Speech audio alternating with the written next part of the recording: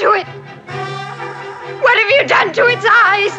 He has his father's eyes.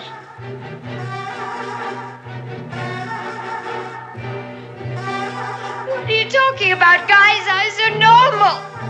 What have you done to him, you maniac? Satan is his father, not Guy. He came up from hell and begat a son of mortal woman. Hail, Satan! Hail, Satan! Satan is his father, and his name is Adrian. He shall overthrow the mighty and lay waste their temples. He shall redeem the despised and wreak vengeance in the name of the burned and the tortured. Hail, Adrian! Hail, Adrian! Hail, Satan! Hail, Satan!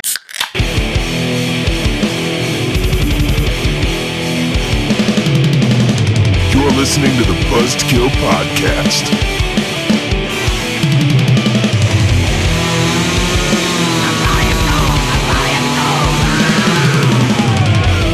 I am the devil, and I am here to do the devil's work. It is episode 182. Welcome to the Buzzkill Podcast. We're on today's episode. The devil is in the diapers. I think I say it the same every time now. Not that time was completely different. Was it? It really was. I don't know. Like I don't. sometimes you give like a cool movie voice, and then today you're like, the devil's in the diapers. The devil was in the diapers. Is that I'm proud of that name. I'm proud of that name. Okay, don't you give me You shit are for it. fucking proud of that name. I'm so proud of it. Mike and I are sitting here on our little Zoom meeting, and he's like, "I got a title for tonight's episode. The devil is in the diapers." I thought it was clever. Had this smile on his face, like a 5-year-old who just wiped his own ass for the first time. I mean, it's a pretty proud moment, though. It right? is a proud moment. You should have taken a screenshot, and I could have asked my parents if it was the same face I made when I wiped my ass for the first time. That would have been awesome. What's going on, guys? I'm Mike. I'm Jim. And this is a what? I don't know. It's like it's like running up to a cliff and then nothing happens. I'm Jim. You're always waiting for something after it, and then nothing ever comes. Oh yeah. Well, I think we still have phantom limb syndrome with Jay still. I think is what it is. Yeah. You know, like we're still waiting for Jay, and he's just not there. We feel him under the table, but he's just not there. He'll be back one of these days. Oh, you just so. Oh, whoa, you just got all robot-y and garbled. It's cool though. We're did I? rolling with it. Yeah. Well, it's only we can hear that. So it's because you're using your old phone probably. I am using my old phone. If this gives me some issues, I'll switch when we take a break here. That's all right. That's all right. It's all yeah, good. You know, the camera quality is that's not a 4K camera on that. It is not. I can see my camera though, kind of refocusing every now and then, whereas my other one doesn't do that, and it's a little bit distracting. But hey, these people can't see that. So. I want my tripod back, by the way. No, I'm getting a lot of use out of it. It was $17 on Amazon. Just buy your own. All right, fine. I will. I want it back.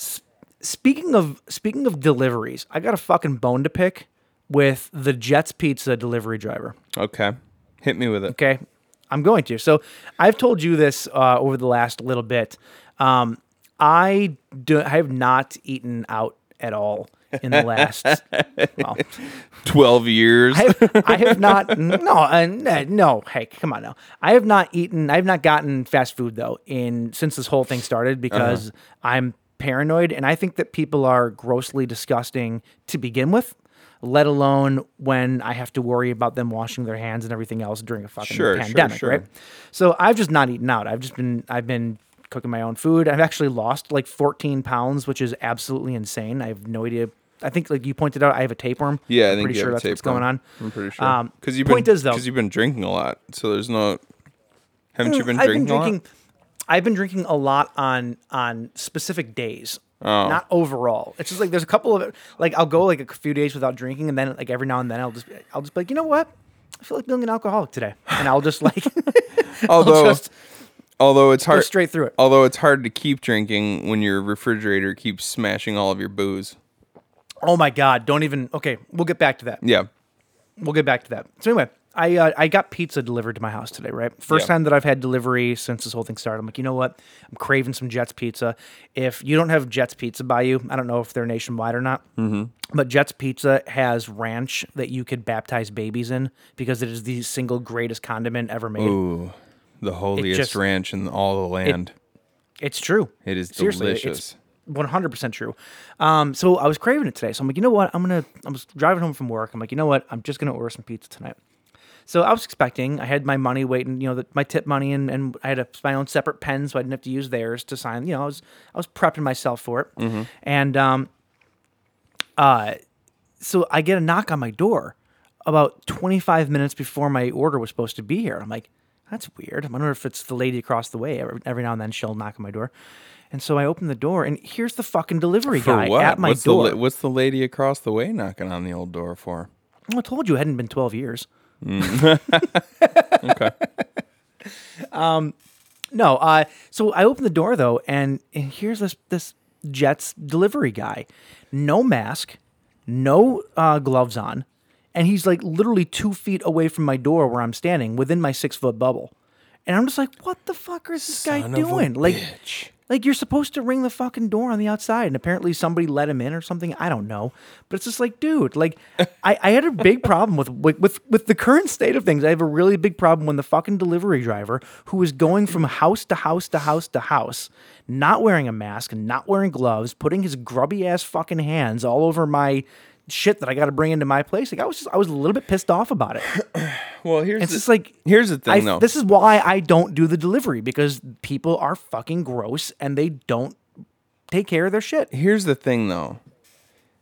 If he was wearing gloves and or a mask, that kind of lends a false sense of security to you. It can anyway, unless he's very, very diligent about what he does with the gloves and the mask. Because I'll tell you this, I've been trying to go to the store as little as possible.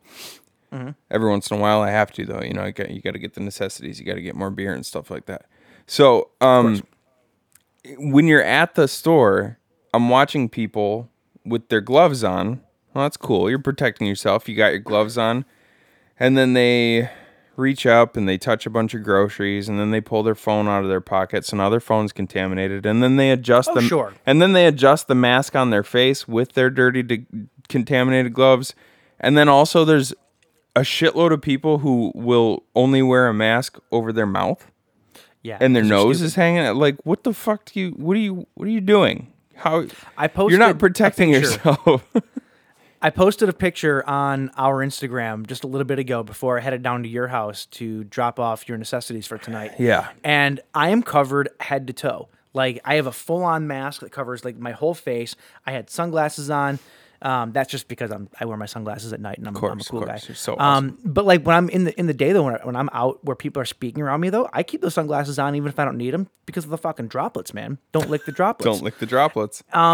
Point is, maybe I'm a little overboard. But yes, like, you are. There are people though that just don't care at all. And those are the people, though, I feel like the people that are like the delivery drivers that are going from house to house are the ones that need to be overly protected. Well, and here's the thing, though. They're the ones. Here's the thing, though. Like what I was saying is the gloves are a false sense of security, because if that delivery driver gets out of his car with your food, walks up to the door, and uses his gloves to open the door, and then knocks on your door with those gloves, and then hands you his food, and then walks back out the door, opens his car door with those contaminated gloves on, and then touches his steering wheel. Like if he goes out thinking, "Oh, I have gloves on, I'm safe," but he's wearing the gloves all day and touching all sorts of contaminated shit, and then cross-contaminating his car and your door handle and all that stuff, then it doesn't matter. There's no point in wearing the gloves at that point. I guess I'm the kind of person though. If you go into my car, there's a giant garbage bag full of gloves. Like whenever I go out somewhere, if I go to the gas station, right, new pair of gloves on, I pump my gas, but as soon as I get back into my car, those gloves come off and they go into the garbage. And I'll put a new pair of gloves on. I've gone through like 2 boxes of gloves already. Yeah, like I am that person that I'm changing them every single time I go somewhere. Like because, like I said, I'm just trying to do what I would appreciate people to do around me, I guess. Yeah. But my whole point of the story is, I'm not getting fucking delivery again. Like, I did it once, and exactly what I didn't want to have happen happened. It's just like, and it wasn't even the gloves. It was more the mask. Because if he's going from place to place to place, and right, say he delivers to a place that has it, and he's carrying it, he's literally breathing on me and like into my place. You know what I'm saying? Like, that's what pissed me off. Like, the gloves were one thing because you can always wash stuff, but it's the mask, I guess, that was more stupid. Did he say anything to you? I Well, mean, yeah, because he's trying to have a conversation with me. Oh, okay. So I was gonna say you Yeah. literally have to like have the person's. And he was younger. We keep saying He this, was- but the droplets, because this Yeah. it's Well, he not was- it's that's it's what you not have to worry about. It's not technically an airborne disease. A lot of people think that it's airborne because you can No. get it by somebody like, spitting droplets at you. That doesn't mean it's airborne. It's not like it doesn't live in the air. No. It can't survive in the air. Rain isn't airborne, yet it rains. That's a hell of a point. I don't know. I was just that's my rant over. Well, why don't you rant about your fridge now? Oh my god, I got a fucking ghost. I got a fucking ghost in my apartment that keeps knocking shit off the top of my fridge. By the way, That's all there is to it. By the way, can you see the chat on the? I can. That was good. Okay, that was good. This is our new thing because we always. This is very pro. We're getting pro because we always we should like even when we're allowed to get back together and see each other's faces in real life and touch and squeeze and everything, we should always have a chat open between the two of us so that we can, if you hear something and you're like, oh shit, we need to talk about that, and then you just type a little message to the person because you would have never gone back to the fridge thing, right? No, I probably wouldn't. Yeah. So tell me about your haunted fridge. By the way, really quickly, whiskey and coffee is delicious. Yeah. Rum and coffee. What and not coffee? As good. Rum and coffee, not so good. I don't mind rum and coffee. It's not so good. Not this rum, at least. Ugh. Anyway, though, my fridge, yeah. So I keep as a lot of people do, I keep my liquor bottles and whatnot on top of my fridge. It's a perfectly convenient place to keep stuff that you don't grab all the time. Yeah. And 2 times this week, I have opened my fridge door, shut it, and turned around to go back to the stove or whatever. And then all of a sudden, I hear just crashing all around me. And the first time was a 90% full bottle of vodka that just crashed and burned all over my floor. Finally cleaned that up. For a couple of days, I was picking glass out of my feet because I wake up in the morning, go out to my kitchen to make coffee, and I'll find the one shard of glass that's still on the ground. Oh, sure. And then yesterday I did the same thing. I was up making coffee. I opened the refrigerator to I don't know, get something. I don't know what I was doing. But I turn around or whatever, and I hear like a dink, and I turn around, and all I see is brown falling and then crash and burn all over the floor again. It was my brand new Baffin growler that I got for the Punchki episode that I got our Punchki doing. That's a bummer. Every time I turn around and I just see brown falling, it's a totally different situation. There's just someone just pooping Just like from the sky. I guess from the sky. You just have a random person on a ladder in your kitchen, and he's just or it's your kid. He's just on a ladder, just dropping a deuce from the ceiling. I was going more for a scat porn thing, but yeah, sure, that too. Well, hey, he's young. He has his whole life to figure out what he wants to do with it. You fuck. Look at this. What's that? Look at this. I'm gonna get lazy as hell right now. Look at that. Oh my God, you have a beer koozie with a necklace. That's Yeah. amazing. I got That's it. I got it for free when I got those mittens from that Kickstarter campaign that I supported. Nice. Yeah. So what else have you been doing, James? That's my week's been, nothing. It's that. the reason I let you tell 2 stories. I let you tell 2 stories because I did let you. Is because I haven't had shit going on. It's been one of those That's fair. weeks I mean, where it's been one of those weeks where it's been super busy, but nothing has happened. You know what I mean? Sure. No, I get that. Super and it's busy also and quarantine. nothing. Like, yeah. you would think that with the quarantine, people in general will be getting more done. And I tend to hear from a lot of people that no one's doing anything because mostly too, like a lot of people want to do home improvement projects. And for some strange reason, some people still fucking are and going to the stores and whatnot. But you can't really do much unless you have the stuff in your place. So Yeah. there's only so many home projects that you can do. And like, I don't know about you, I'm trying to spread mine out, like the little things that I do want to get done. Because if I do them all in like a week, then the next like 3 months that we're going to be locked down still are going to be super boring. I've got a few I've got a few big things I want to do. Are we allowed to buy wood right now? No, Can you? you shouldn't. I mean, I think you can you can pre-order you can do an online order as long as you know what can. you want, right? Even that I think is dumb though, because you're waiting in lines and you're around people, and it's I don't know. If you're a little. I mean, you're a lot more paranoid than I am. I'm taking this very seriously. It's called prepared, not paranoid, James. I'm taking this very seriously, but at the same time, I'm not like if I'm standing in 6 foot increments from somebody, I'm not too worried about it. You know what I mean? Well, this whole thing hit a little close to home the other day. Long story short, my folks got when we were growing up, we had some neighbors that lived down the street from us. My middle brother, Nathan, he was good friends with their son. They were in the same grade and all that. And they moved away a couple years ago. And they got a call the other day, and they didn't know who it was. And so my mom called the number back, and there was a voice that she didn't recognize on the phone, and it was the son. And she goes, "Hi, what's going on? Did you call or whatever?" He was thinking that they had changed their number or something like that because of the last name, and he had said that we're going to have to tell you that Dad passed away from COVID. Oh God, did he really? So pretty not super close, but close enough. Yeah. Family friend of my parents. He That's passed away awful. from complications of COVID. Like, so I don't mean to be paranoid about it, but at the same time, it's like there's no reason to not be paranoid. No, I yeah. think that if people don't- were more paranoid about it, it would be better. You get these absolutely. fucking idiots in Lansing in Michigan protesting the fucking governor. Yeah, for that was. I don't even get me started on those fuckwads. Oh my God. It was outrageous. We If had you're one of those people- if you don't know, we had a giant posse of fucking knuckle dragging mouth breathers showing their true colors in Michigan over the past couple days, and they went. It was originally what I guess so. I hadn't even really heard that much about it because I haven't watched much TV lately. But it was supposed to be a protest where everybody showed up in their cars. But of course, as people do, they don't follow the rules, and they got out and they gathered in a huge group on the steps of the fucking Capitol building, and they're protesting and waving flags and like because the state's shut down because we have a stay-at-home order. yeah, they're like we need to go back to work, and it's like, well, go home and flatten help let this go by faster, curve, dum dum. Oh God! And they found some of the dumbest people to interview for the. Did you see the one dude? He's like he's like, until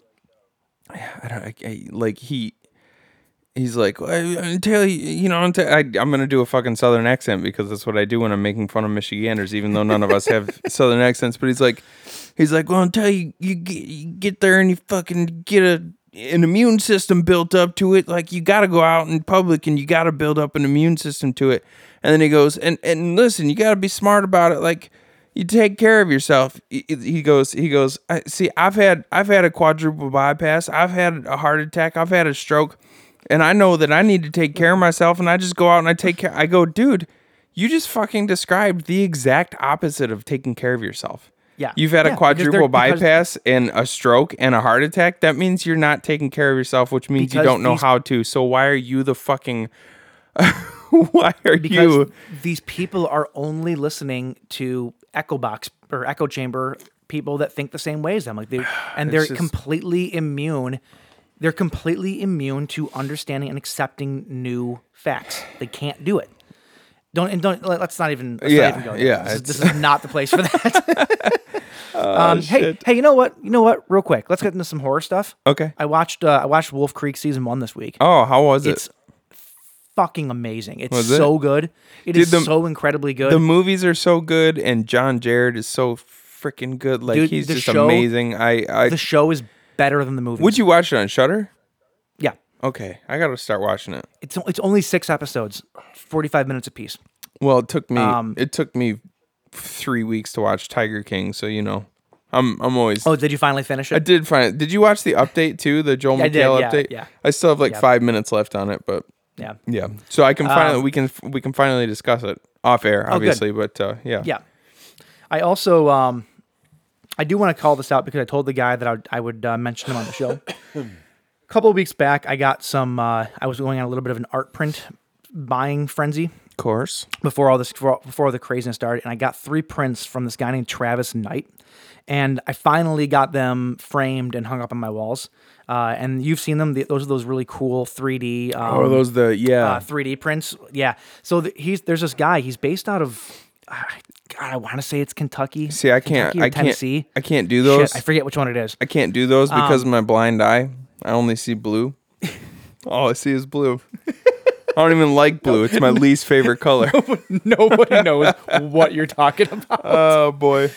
It doesn't matter. Anyway, though, he makes these really, really awesome art prints. And like I said, they come with 3D glasses. And if you look at them, they're so it's sick. like the red. It's like the three pictures that I got are a set of like these like kind of old timey looking, like 1800s almost looking like women, basically. Yeah. And like if you look at it in red, it looks like they're normal faces and everything else. And then if you look through the blue one, it's all skulls. It's like a X-ray of like their like an X-ray skeletons and their skulls and all that, and they're really, really, really awesome. And I wanted to call them out. If you right now, especially supporting small artists, a lot of these people that even if they don't make a living on it, they supplement their living on it. And if they're out of work right now, that sucks for everybody out of work, but especially the small guys. So if you're into that kind of thing, check out Travis Knight on Instagram, see his stuff, and buy some stuff. For sure. His stuff is really cool. I'll post a picture of the ones that I have. I was going to say, what you could do is here. post a regular picture of them, and then you could hold your red lens up to your camera, and then hold your blue lens up to your camera. Did you already do it? As a video, Did you? my friend. Oh, look at you. Yeah. Just waiting to post it because people didn't know what I was talking about. That's all. But anyway, yeah, check him out. He's awesome. I've bought a couple things from him, and he's a super nice guy. So yeah. Yeah, and if you know anybody who, if you personally know anybody who makes small leather goods, like now would be a great time to plug that too. I don't personally know anybody. I don't either. Who makes small leather goods under the name? I know Jets people that Leather. I know people that make shitty leather goods. But I mean, I'm not gonna plug them too, man. Everybody's got to eat. That was the closest you've ever gotten to plugging your shit on here. And it was mostly just a joke because when I said the name of the company, you talked over me, and I'm not going to say it again, so it doesn't matter. Oh, it's called All Bets Leather. All bets are off leather. Okay, I mean, maybe when you get better at it and you correct a few things in your skill set, we'll actually promote you. Speaking Boom. of Segue. corrections, Nailed it. let's get to some. I can't talk. Let's get to some corrections. Stupid! You're so stupid! All right, a couple corrections for this week. I had said that I had corrected myself in a picture that I posted because I was all embarrassed. There was a VHS of Mein Kampf in my in my photo, and I was trying to describe what it was, and I had said then that I hadn't actually watched it yet, so I was going off memory, and I said that it wasn't a documentary. It is, in fact, 100% a documentary, and it's a documentary that I thought you said it was a documentary. No, I said it wasn't. When I listened back to it, I said it wasn't. It's a documentary that exists. Like it even says on the box, it goes, "This isn't a pretty movie, nor is it meant to be. It's meant to exist to remind people that this happened and for people to never forget." Basically, is what it is. So I'm actually relatively interested in watching it. I got to be careful though because I've been watching a lot of stuff. Like I watched that Hunters show on Amazon. About a week or so back, which is really good. I watched there was another. What you're getting at is you're watching a lot of Nazi stuff. Yeah, and I'm kind of worried the people around me are going to start getting the wrong impression if they're hearing anything coming through the door. It's like I swear I'm not. I find history fascinating. Well, Hunters is about killing Nazis, right? So it is. But when you're only hearing bits and pieces and only of certain scenes, you don't know what it's about. Anyway, though, that's my correction. That's your correction. I've got 2 corrections here. Actually, not even really corrections either. These are just two additional sort of additions additional editions. That's redundant. Two things to add on to our conversation from last week. First of all, this majestic son of a bitch right here over my right shoulder, this lion that we were talking about. So, I know you've seen this thing up close before, so I don't really need to describe it to you. But Well, people can see it on our Instagram too, because I did post your Ditaleza my Ditaleza thing tribute on our Instagram, which so I you hope can see it wasn't there. offensive to anybody. I did it out of love. So after on last Sunday we played Slash Cards with Vito and Chris Jordan, and I had this thing over my shoulder still, and I took a picture of us and I put it on Snapchat. And my mom screenshotted it, and then her and my dad sent it to my Uncle Frog. Okay. And he's like, "Why am I getting this picture of 4 dudes?" And then he saw the picture, and I thought I cleared my history. I haven't talked to him in a long time, so he ended up calling me, and we talked for a while, and we started talking about, and that's what sparked it. He's like, "Man, I haven't seen that thing in years," and he actually gave it to me for my wedding. It was my wedding gift. Oh, okay. But your Aaron was thrilled about that. she was. She likes it too. But so just a little bit more history on this thing. You know how it's all just random brush strokes? Yeah. So what this actually started out as was it was just a spare canvas that his mom had off to the side that she would clean her brushes on. So all these random brush strokes are just her cleaning her brushes, and then one day she started to look at it and she's like, "Oh, it kind of looks like something," and so she just started to fill in the spaces, and it turned out to be this fucking badass cool. lion.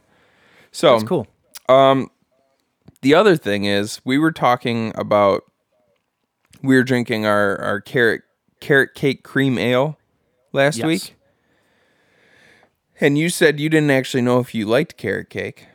Correct. So I made a carrot cake.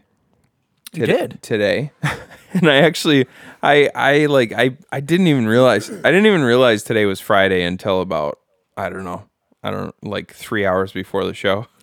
It's quarantine. Every day so is like, Monday, Wednesday, Thursday, Friday. So it's like 7:00, and I go, "Oh shit! I was supposed to make a carrot cake. You didn't know I was gonna make it, so I really didn't have any obligation to, but I did anyway." So we're gonna settle it right now to see if you actually like carrot cake or not. So when Mike came over to drop off the beer tonight, I put a little care package out on the front porch filled with carrot cake, and we're gonna give it a try. You handed it to me after I awkwardly stared at your house for about 10 minutes before you realized I was there. That's true. I didn't know that the shape was lurking outside my door for 10 minutes, just watching me and my children. I do like your nice white glaze that you put on this. It is a beautiful. whipped white glaze. It's a little drippy, but Is it? It's the consistency's all right. So it's nothing fancy. It's single layer. It smells like pineapple. It smells like Oh, well, yeah. I do eat a lot of pineapple. Okay. It's nothing fancy. It's just a single layer carrot cake, and it's got a. It smells exactly the way the beer last week tasted. Does it? Like it's got that. It really does. Yeah. All right. Well, here we go. let's take a little taste. Cheers, bud. Cheers. You should put some music in here, some chewing music. What do you think? I'll be goddamned if that's not delicious. Yeah? It's super good. Nice. Cool, Like, man. no, honestly, yeah, it's delicious. Because that was the other thing I was worried about is, I'm not known for my baking skills. No, but you're known for being baked. That's not even That's true.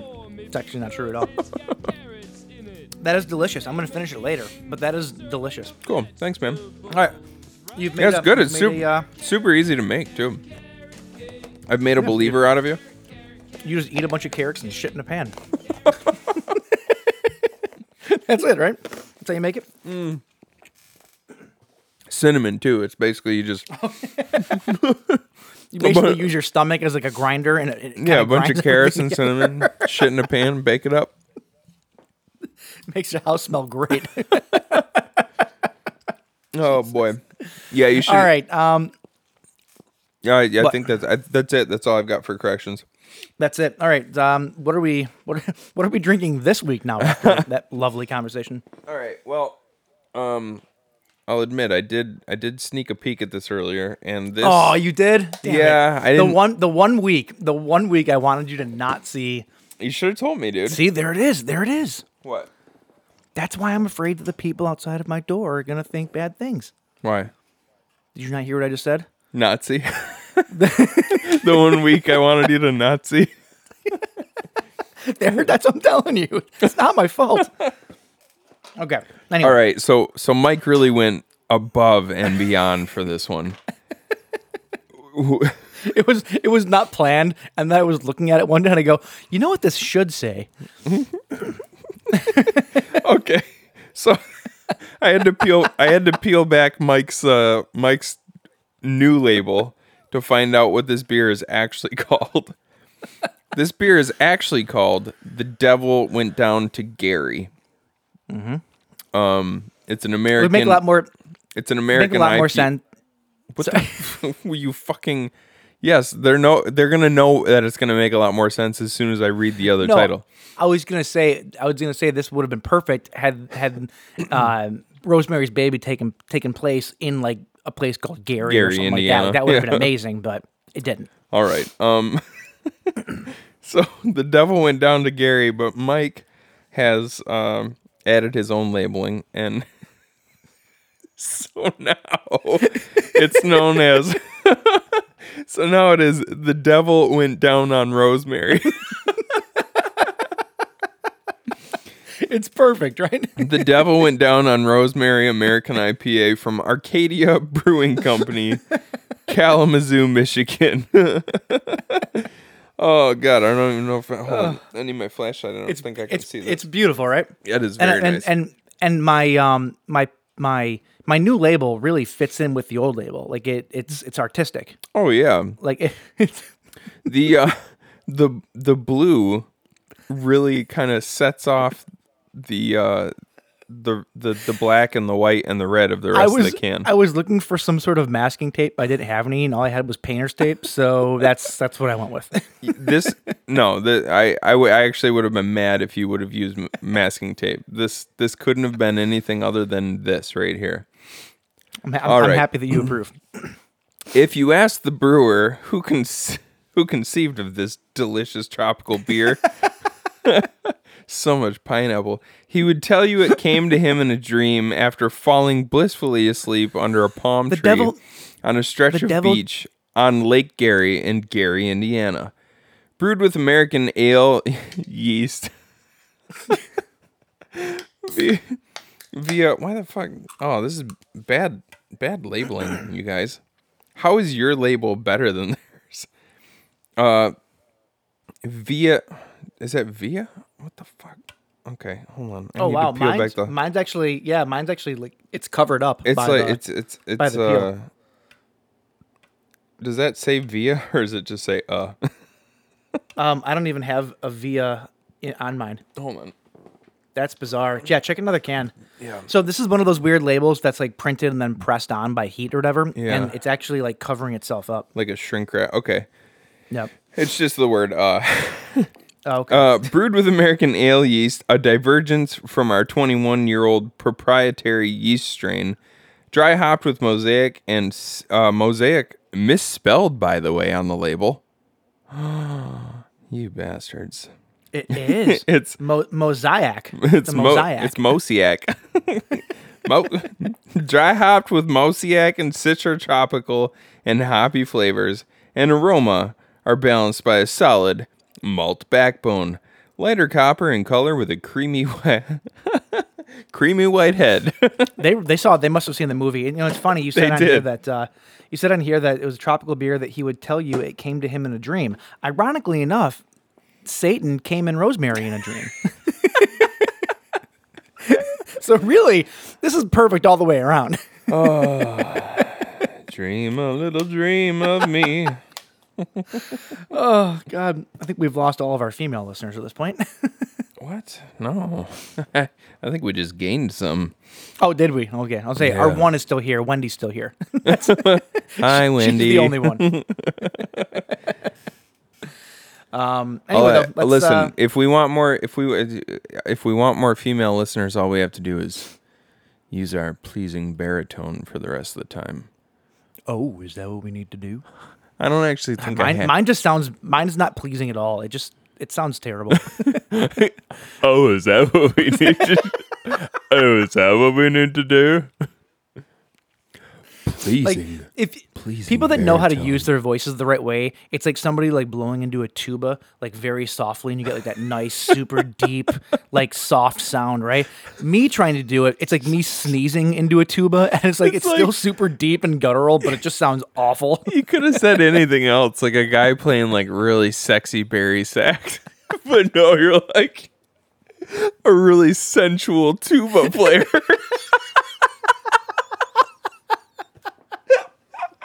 See, this is what I'm talking about. My idea of what it's even supposed to be is completely fucked. I just peeked. I just peeked when I left. What the fuck? I'm literally crying right now. I don't know if you can see this. Oh man. Oh my god! All right, let's give her a drink here. Just ladies just lining up to get a peek at that tuba player. I can't.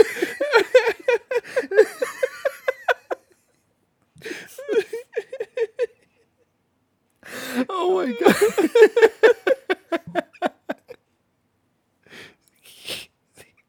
The unsung, All right, the the unsung quarantine's- heroes of the troops, the tuba player. So sexy. Oh, I can't even open my beer.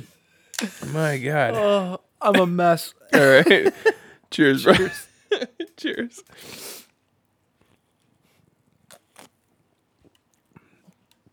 Oh, that's good. There's like If that's what she tastes like, then there's a little bit of a potpourri. I'd do it too. There's a little bit of a potpourri aftertaste. Isn't Oh, there? yeah. a little bit. Smell kinda it, comes too. up- I'm smelling it in the back of my nose actually because it's going up my sinuses. It's like when you sneeze during a. You're going at it too hard then. Sorry. If it's going up into the sinuses, you're going too hard. No such thing. man. I've not. They don't call him Dr. You say Tongue so. for nothing. What? Oh my god! All right, yeah. No, this is good though. It's good. It's very floral though. I is didn't good, expect yeah. the floral notes too much. It's No, because usually like that. But it's not. It's not the same. You know how like in like a Belgian wheat, you get those really floral kind of. That's like- okay, Belgian the Belgian Belgian- wheats actually taste exactly like potpourri. Yeah, This is more. Belgian beers taste like a nice dehydrated like potpourri that you would get in Yeah. a bag, whereas this is like a freshly This is like ground flowers. wet potpourri. Yeah, It's like Nice. it's like ground up flowers. Nice wet potpourri. I think they call it perfume. Okay, but it's very perfumey. Yes, thank you. do you guys sell any wet potpourri? I think that's what. Actually, that's what that poopery stuff would be. No, dude, potpourri is amazing. Does it work? It is a miracle product. I'm not. Does it kidding you, really? dude. I can never It bring is a I miracle can never product. bring myself to pay $8 for such a tiny little Dude, tube. it is so worth it, and it lasts for a long time because you only need one spray, babe. That's it. One babe? squirt is all it takes. One's that's all it took for your wife. Twice. Both times.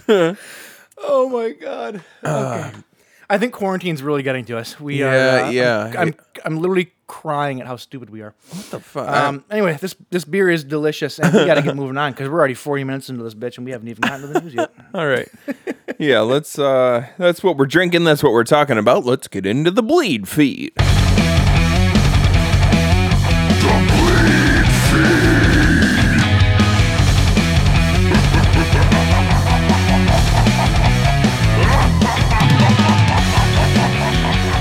All All right, we unfortunately got to start with a couple of deaths here. Rest in peace, first off, to actor Brian Dennehy. Brian Dennehy passed away this week at the age of 81 from natural causes. I almost hate to say that it's a relief to say that somebody passed away from natural causes, but in the current climate we're in, like it's good to hear that people are still dying the old-fashioned way and not succumbing to the shitstorm that we have going on right now. Yeah. I actually don't. You know what? I saw his picture. Somebody I saw somebody just post his. You know who he is? Oh no! I know exactly who Brian Dennehy is. Oh, okay. I saw somebody post his picture a few days ago or whenever it was, and didn't really bother to read whatever. I actually didn't know that he died. Yeah, he passed away. Like I said, he was 81 years old, natural causes. Dennehy got his first break in 1982's First Blood, where he played the sheriff opposite John Rambo, Sylvester Stallone.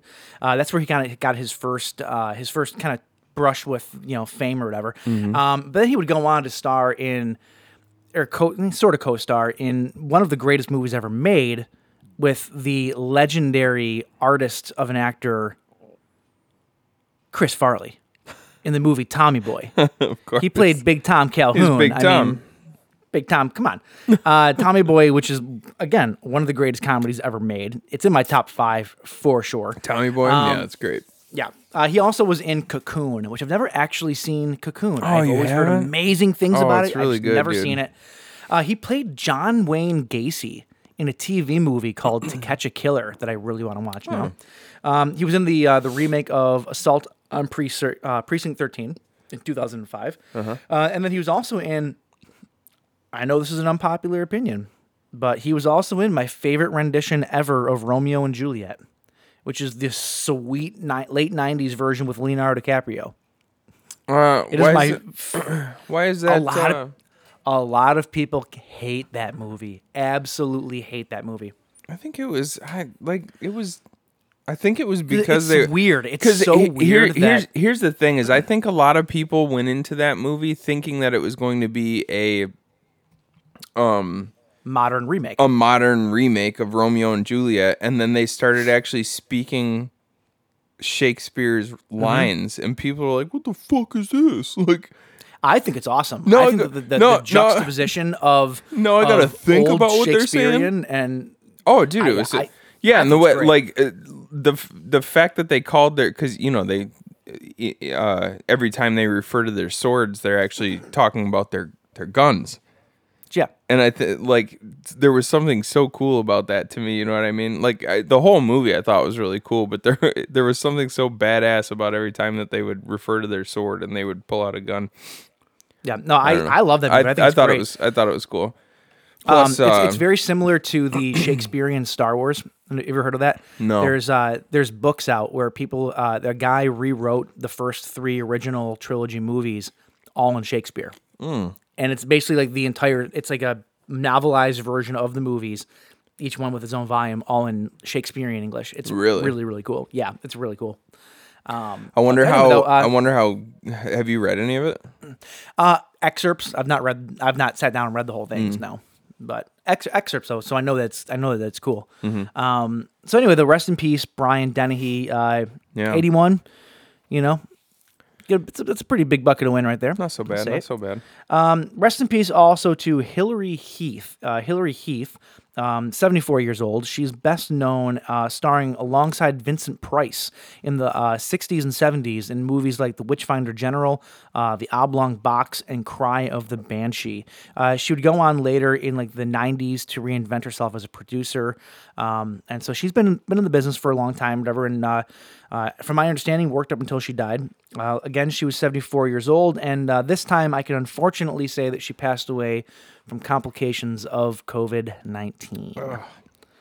So where Brian Dennehy got away from it, our news unfortunately cannot. It'd be nice when there's a news week where someone didn't die of that. Yeah. And then the last death of the week, this one hurts. This one hurts. This was the voice of my childhood, at least one of them. Passed away this week at the age of 69. No cause of death, but I know that I had heard that he was battling an illness, so I'm assuming that's what it was. Rest in peace to Howard Finkel, a.k.a. The Fink. If you don't know him by name, because you probably weren't a big wrestling fan growing up, you would know his voice, because he was the ring announcer for WWF all throughout the 80s and the 90s, and I'm pretty sure in the early aughts. And he was the guy that was super notable for being like, and the winner and new WWF World Champ. Like, he was the voice. Like, he was like, if you grew up watching wrestling like I did, like, that voice is just burned into your soul. Like, he's one of those iconic voices. And like I said, he passed away this week at the age of 69. It was not COVID. Like I said, I know that he was battling some other stuff. But yeah, rest in peace. I'm a big wrestling fan, so I felt like it should not go without being said this week. Yeah, for sure. So hey, rest in peace, Fink. Rest in peace. All right, let's get into some horror news, shall we? Alrighty. J.J. Abrams and his Bad Robot Company have recently teamed up with HBO Max, which is a streaming service, I believe, and to announce not one but two projects coming to the streaming service. First up, we have Justice League Dark. Now, Justice League Dark was a spin-off comic that started some years ago with a lot of characters like Constantine, Swamp Thing. There was another guy named Dead Man, and I forget who the other ones were.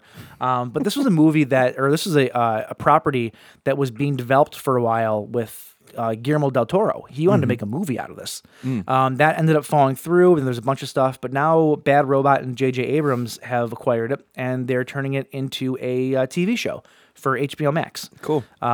So I love comic book movies, and I love dark comic book movies especially. So I'm all for it. Like, and J.J. Abrams is I'll fucking say he's a visionary. The dude is great. No, seriously. Like, if you watch movies like Super 8 and even his Star Wars movies, you might not like them as quote unquote Star Wars movies, but they're great flicks. Like, they're really, really good flicks. So whatever. If you don't like those, like I said, watch like Super 8 or any of his earlier stuff. They're all amazing. So I'm selling J.J. Abrams. Like, I need to sell J.J. Abrams. Jesus Christ. All right. Secondly, I didn't chime in because I didn't know what the fuck you were trying to do. It's like, nobody needs you to do this right now. He's the really good up and coming director. His name is J.J. Abrams. I think it's J. Jabrams. J. Jabrams. J. Jabrams. I've been saying it wrong this entire time. Okay, secondly, and dare I say more importantly, HBO Max has ordered a series from J.J. Abrams and Bad Robot, a show called Overlook, which will focus. That's what happens when I spell a word wrong. I actually read it that way. I'm like Ron Burgundy. If it's on the teleprompter, I will read it. Overlook, which will focus on the history and untold stories from the Overlook Hotel, which is pretty cool. Cool, yeah. So more stories from the Overlook and its past and different things that happened there. I'm very much looking forward to that. Oh yeah. As soon as this news broke, somebody reached out to Mike Flanagan on Twitter saying hopefully he'll be a part of it and this and that. Unfortunately, he said that he is not a part of it. He won't have anything to do with it. He's not going to be brought in for it. So, just because Dr. Sleep was apparently incredible, I still need to watch it. But yeah. Anyway, though, I'm super stoked on that, and that could be a reason to get HBO Max for, a free trial once the whole show is out and I can binge it. Is there a difference? I ain't paying for another streaming service. Is there a difference between HBO Max and HBO? Because I get free HBO through AT&T, but. No idea. All I know is that HBO Max is strictly streaming. Huh. So I have no idea if that is part of your bundle or not. Take that up with your cable provider, James. Not cable, cell phone. Well, do you have some time to kill during quarantine, James? Kill what? Well, okay, this isn't really going. Shut up. Apparently, Roger Corman does. At 94 years of age, Roger Corman is he's launching a new film festival called the Roger Corman's Quarantine Film Festival. Cool. He's in his 90s. Let him do whatever he wants, right? Basically, what this is, though, is that he wants you to submit a short film that is 2 minutes or under, and he is going to watch them all, and he is going to declare a winner, apparently. Anybody can enter. The only rules are that it has to be filmed in your house or in your backyard. It can only star you and the people that you live with. So in my case, it'd be a very much a solo adventure, unless beautiful ladies on my cell phone count for something. I don't know. I don't know if they do. And it has to be filmed on your cell phone. That's the other requirement. You can't use any big budgeted stuff or fancy cameras. It's Well, gotta be that's on a no cell fair phone. because your phone shoots in 4K. Right? It's probably one of the reasons why he set that rule up. But I don't know. I just think this is kind of cool. You know, for those who are stuck inside or whatever, and you're fans of the genre, like make a little 2-minute short film. Yeah. You know? Yeah, for I think sure. that's kind of cool. Yeah, Do that it. sounds cool. Let's see here. After the passing of legendary filmmaker George A. Romero in 2017, it seemed that outside of his book *The Living Dead*, which just recently got finished, the universe that he had created kind of was going to see its end. Like we were over with the Dead movies, right? Well, if his son George C. Romero has anything to say about it, that's not going to be the case. He has actually penned a new comic series entitled The Rise, which is I seriously can't talk here. It's a new multi-issue comic series that will take place at the genesis of the zombie apocalypse seen in Night of the Living Dead, but be entirely self-contained with its own themes, ideas, and arcs, which is kind of exactly what George A. Romero did. You know, every one of his movies were about the same zombie, pandemic, but they were all separate stories. None of them were really all that connected. So I hope that this is really good, and I hope that his son can carry the torch and become a great filmmaker or writer in his own right, you know, and kind of carry it on, and we will forever have of the Dead movies, because I love them, and I think they're great like exposés on what's currently going on. You know, Romero was always really, really good at capturing like a snapshot of American society, if you will, in his movies, or global society. So hey, you know what? If his son is up to task for it, then I say bring it on. Yeah, for sure. So I'll be very interested to read that. Yeah, that sounds cool. All right, so moving on here. Finally, after a lackluster first entry in the series, which James, you and I are intimately familiar with, among other things, but with this for sure. Pretty sure we used it up from front to back, middle, whatever, the very first night we had her. But You're talking about my new tuba, right? After we blew it out. I know that was the closest I've gotten to a spit take on you. Okay, anyway, though, after a lackluster first entry in the series, we are finally getting a proper Trivial Pursuit horror edition. Yeah. This one will be an ultimate edition because it is getting 1,800 questions as opposed to the 600 questions that came in the one that I have. So 300 cards, 1,800 questions, spanned over 6 categories, which are gore and disturbing, psychological, killer, monster, comedy, and paranormal. Damn. I think those are pretty lame categories, if you ask me. Why? I think they're probably more geared into like the types of movies, and there's going to be a whole different types of questions throughout all of them. So that'll probably be fine. What else would it be? I don't know. The way that I read that though, they just seem very, very non well thought of. That's all. With the categories, you know what I'm saying? I guess it makes sense. I'm putting the court. I don't know. I don't know where you're getting that, but whatever. Well, here, prove me wrong, because I have a sample card that I'm going to read you some questions, and you're going to run the gauntlet, my friend. Jeez, come on. This is you're happening right now. You're going to put me on the spot? All right, yes. Go ahead. All right. What company did Damien run as an adult in The Omen 3, The Final Conflict? Oh, my God. Right off the bat, I'm happy that this is here, because this is a question we would not have gotten in the other version. No. It's way more specific, which I like deep dives. Seventh Gate Incorporated. I have no idea. The Thorn Corporation, which leads me to which leads me to believe that Damien was the guy in the cloak in the later Halloween movies with the symbol of Thorn. I'm just putting that out there. Son of a bitch. Connection. Okay, next question: true or false? Am I gonna get all these wrong and look like a complete asshole? I hope not. All right. True or false? The first 5 Godzilla films were filmed in black and white. False. True. No, Really? True. No, true that it is false. It's true false. that it's true that it's false. That was Correct. that was Correct, I should the have said. most confusing way you could have told me that I was correct. Only the first two, Godzilla and Godzilla Raids Again, were filmed in black and white. You mean Gojira? Before he filmed Middle-earth epics, what director rose to fame with gore fests like Bad Taste and Dead Alive? Peter. Peter. It was Peter Jackson. Who played twin gynecologists in David Cronenberg's film Dead Ringers? Oh, Shiesta. Was it? Wasn't Jeff Goldblum? Was it? No. Close. Give me a hint. Give me a hint. I believe he was also in Man in the Iron Mask. Leonardo DiCaprio. No. I might also just be thinking of that because of his name.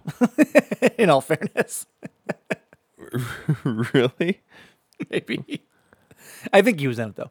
Oh, now you're just confusing the shit out of me. Yeah, that's fair. It's part of my strategy. God, I was just reading about this movie not long ago too. This is gonna kill. I'm gonna punch myself right in the throat. Who is it? All right, Jeremy Irons. Oh, come on. He was in Man in the Iron Mask, right? I think he was. No, Was he legitimately, really? I think he was. If not, this is one of those situations of the little tiny squirrel finding the nut in your brain. It really is. Okay, what camp did Wednesday and Pugsley Addams attend against their will in Addams Family Values? What was it, James? What was the camp called?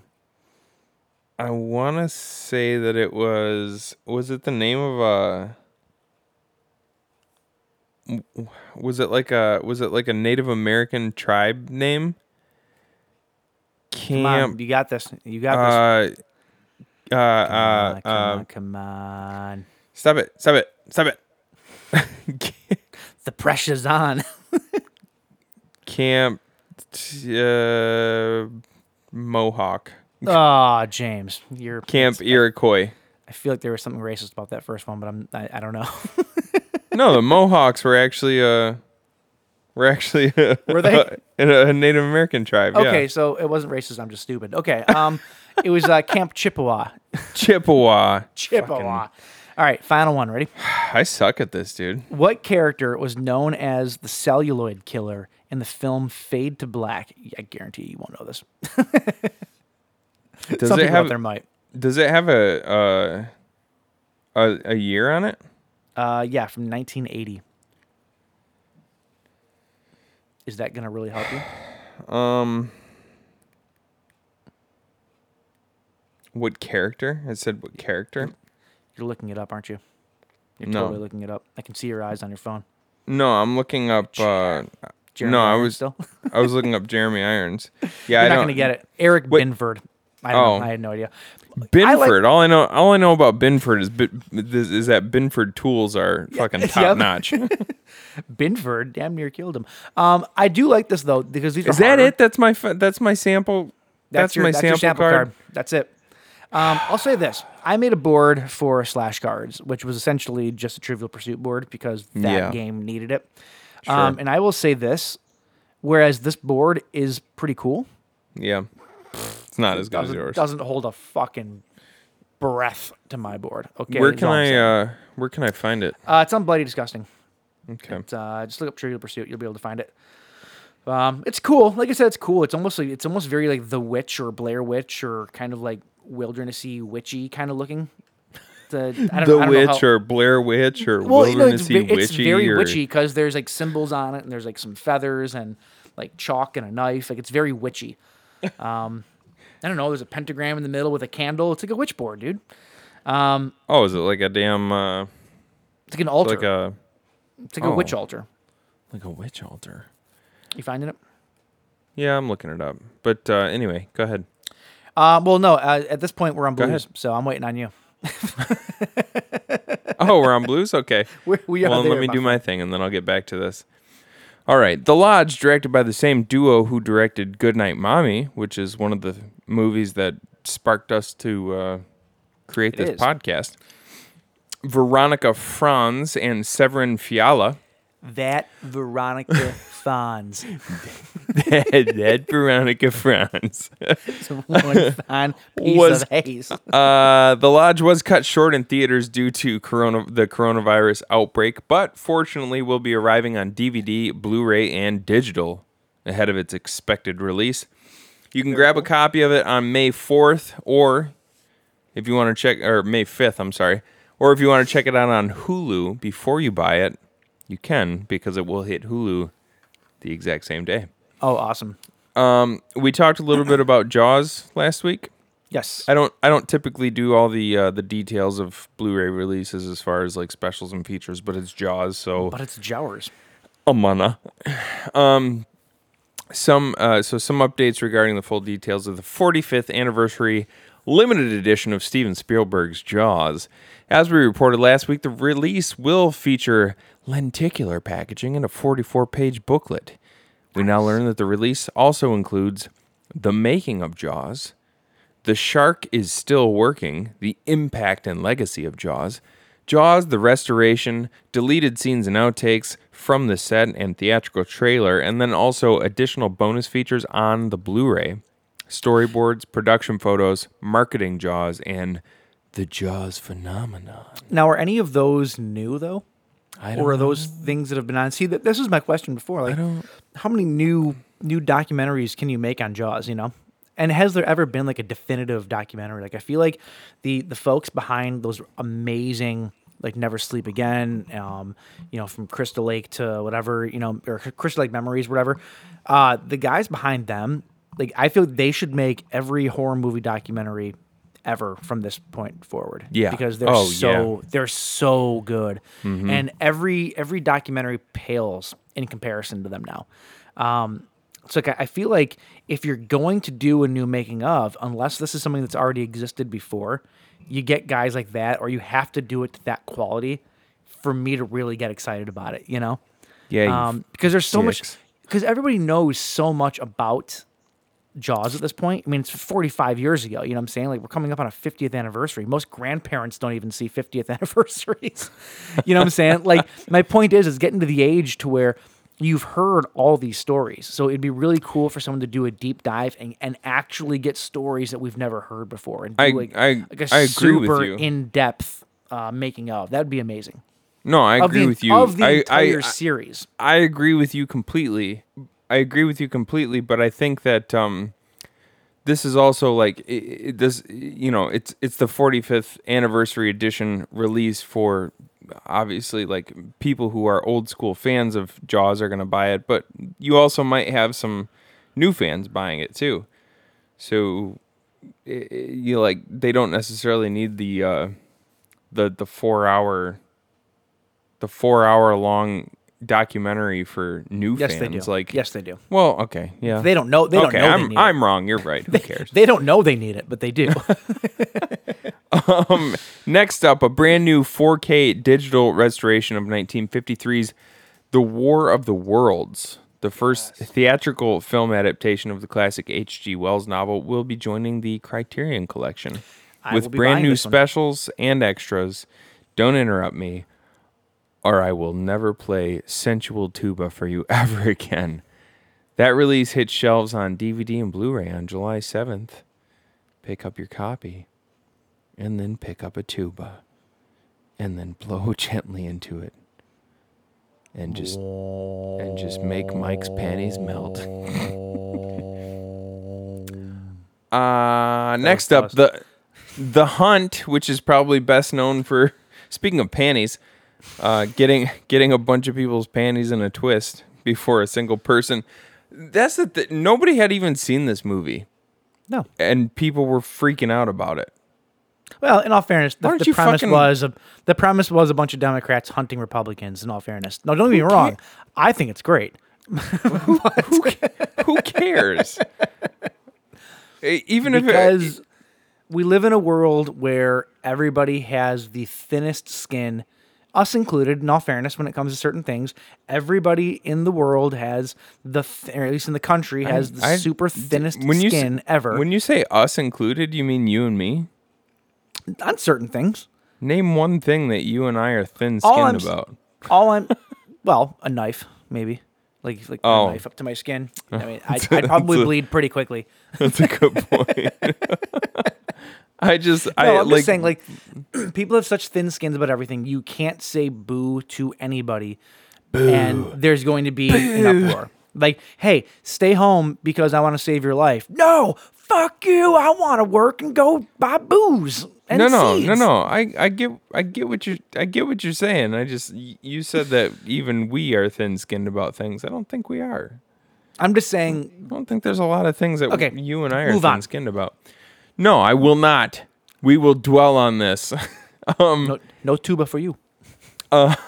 Anyway, so yeah, that's probably what this movie is best known for because it ended up being delayed indefinitely, right? Mm-hmm. Then suddenly it was released in theaters, but then pulled early because of the COVID-19 outbreak. It was then released on VOD, and it sounds like it's doing pretty good on VOD. The Hunt will now arrive on digital May 26th and Blu-ray and DVD on June 9th from Universal Pictures Home Entertainment. And good. I'm glad that they ended up not fully pulling this from because regardless of where you land on because for some reason this turned into, I mean, I get it, it's Democrats hunting Republicans, but Sure. I just watch a movie and have fun and shut the fuck up, right? Yeah. Regardless of where you land, and especially if like people on the right are always saying that they value free speech. I mean, isn't making a movie isn't making a movie about Democrats hunting Republicans, doesn't that kind of fall under free speech a little bit? You're walking a line right now that I'm not going to join you on. Oh, I don't care. That's fine. What you saying you don't agree with me? No, I 100% agree with you. Like 100% completely agree with you. I think anybody should be able to do anything as long as it doesn't encroach on other people's rights. That includes making a movie about Democrats wasting a bunch of Republicans. And if Republican wanted to make a movie about a Republican wasting a bunch of Democrats, go for it. I completely You should be able to do that. That's why I thought it was so stupid when they pulled this movie from the release schedule, and I'm glad that they ended up going back on that. Anyway, everybody's favorite Avenger. Oh, Hawkeye, right? And by everybody, I mean Mike. And only Mike. Are we talking about Jeremy Renner? Hawkeye, Jeremy Renner. Oh, hey, see? You're finally getting on my page here. he starred as serial killer Jeffrey Dahmer in the 2002 feature film Dahmer, which will be headed to Blu-ray as part of the Marquee Collection from MVD. It's getting a brand new HD master struck from the original camera negative, supervised by director David Jacobson, and will be available on August 11th. And last but not least, We Summon the Darkness, which is currently available on VOD platforms, will be hitting DVD and Blu-ray on June 9th from Lionsgate Home Entertainment. The movie, which was described by Megan from Bloody Disgusting as a metal mayhem joyride, which sounds up our alley, right? Sure. Was directed by Mark Myers and centers around a group of three friends in 1988, one of whom is Alexandra Daddario. So that's worth the watch right there. Caught in the middle of a killing spree by murderous Satanists who have already left 18 dead in their wake. Check it out. I'm into it. That's it. That's all. Totally. I'm into that movie as much as I'm into Alexandra Daddario. So, hey, Which is a full 2 inches. It's sharply curved to the right. It is as full. It's as full as 2 inches can possibly get full. I can promise you that. Okay. You know what makes me grow from 2 inches to 6 inches though? Because I'm not greedy. The Last Drive-In with Joe Bob Briggs, right? Oh. It is the singular greatest show on television or streaming television these days, and it's coming back next Friday. Which means we're gonna have to reschedule our podcast because I'm gonna be busy for the next 7 Friday nights. Just so you know. But we'll talk. The Last Drive-In with Joe Bob Briggs returns next week, next Friday night, so a week from tonight. It's the first episode is literally combining the three most Mike things you can possibly imagine. Yeah. It's Joe Bob and horror, right? Yeah. With special guest Chris Jericho. So we got wrestling into the mix. Okay. He's co-hosting. He's going to be the on entire all episode. 7 episodes? No, he's co-hosting the first episode. Oh, But okay. In the first season, he did they do a mailbag thing. They have a mail girl who reads emails and mailing stuff or whatever. And Chris Jericho actually sent in a mailbag, which to their surprise, because they get them not at random, but I don't think they realized that he was going to send one in. So they invited him to actually be on the show for this season. So it's very cool. And Chris Jericho put out a release that said, when Joe Bob Briggs asked me to come watch a movie featuring butt darts, brain sucking, backgammon for digits, a maniacal mini oats, and a dog dick, I said, what time and what trailer park? Now, I know exactly what movie they're talking about, which is the third part in the most Mike thing ever. Hold on. Wait, say it again. Butt darts, brain sucking, backgammon for digits, a maniacal mini oats, and a dog dick. Maniacal mini oats. That's what he says here. That was a little bit confusing. I know what he's referring to, but Can you specify that a little more? I'm assuming he's talking about a little person, and maybe his name is Oates. I don't remember, to be honest with you. But there is a little person in the movie, so I'm assuming that's what he's talking about. Brain sucking? I'll give you a hint. Backgammon for digits. Is it blood sucking movie- freaks? Yes. Oh my God. Yes. That's all I was going to say. This is a movie that I forced you to watch when we were living in an apartment 10 years ago. Yep. It's been a long time.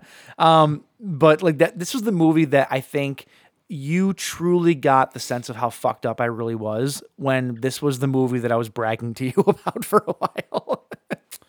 It was just, it wasn't even, because I had at the time seen stuff that I thought was more fucked up. It's just, I fell asleep in the middle of it. I remember it being very boring. I see. I loved it. It wasn't boring to me. That was Bloodsucking Freaks. Not produced by or whatever. It was released by Troma. They just acquired it. But it was a movie that really got me into more exploitation. I had seen stuff cannibal movies and all that kind of stuff, Italian and exploitation movies. I had seen that stuff, obviously. But for some reason, it was Bloodsucking Freaks that was just this weird gonzo exploitation filmmaking that I was just like, what the fuck is this? What am I watching right now?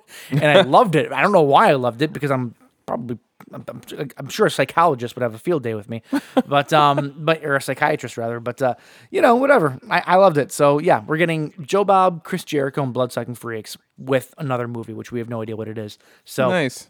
Hey man, it's next Friday should be a fucking holiday as far as I'm concerned. I was gonna say if Joe Bob, if his show wasn't already sort of a commentary show, I was gonna say we could just do 7 weeks of commentaries, but then you're doing commentary on top of commentary. Yeah, that wouldn't work. That wouldn't work at all. But anyway, we are going over quite late with this news section, so we got to move on here. Geez Louise. Yeah, I didn't realize. I mean, we'll have a little bit to cut far out. Yeah. We'll have a little bit to cut out when we edit it down, but because we're back and forth here. But editing. That's the worst part of this fucking. Well, it's not the worst part. As far as our show goes, it's the worst part. It's the fact that you actually have to edit the show now. Hey man, I'm actually kind of liking it. I wake up at 9 a.m. I make some coffee. I'm sitting in my underwear in front of my computer editing our show. I don't mind it, to be honest with you. Softly blowing into his tuba and editing our show. Softly. His name is Tuba. How'd you know? My tuba gently weeps.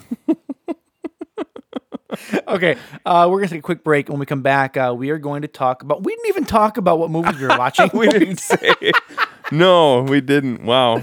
Well, I think people got the picture from The Devil Went Down on Rosemary. But yeah, when we get back, we're doing a compare and contrast between The original Rosemary's Baby from 1968 and the 2014 miniseries remake. So Correct. I'm that's excited to what get you into got them. coming. So we will see you guys back here in just a few moments. Throughout this, they'll see faces ripped apart with hooks, a man slashing himself into a bloody pulp, and graphic, macabre, torturous images that defy description.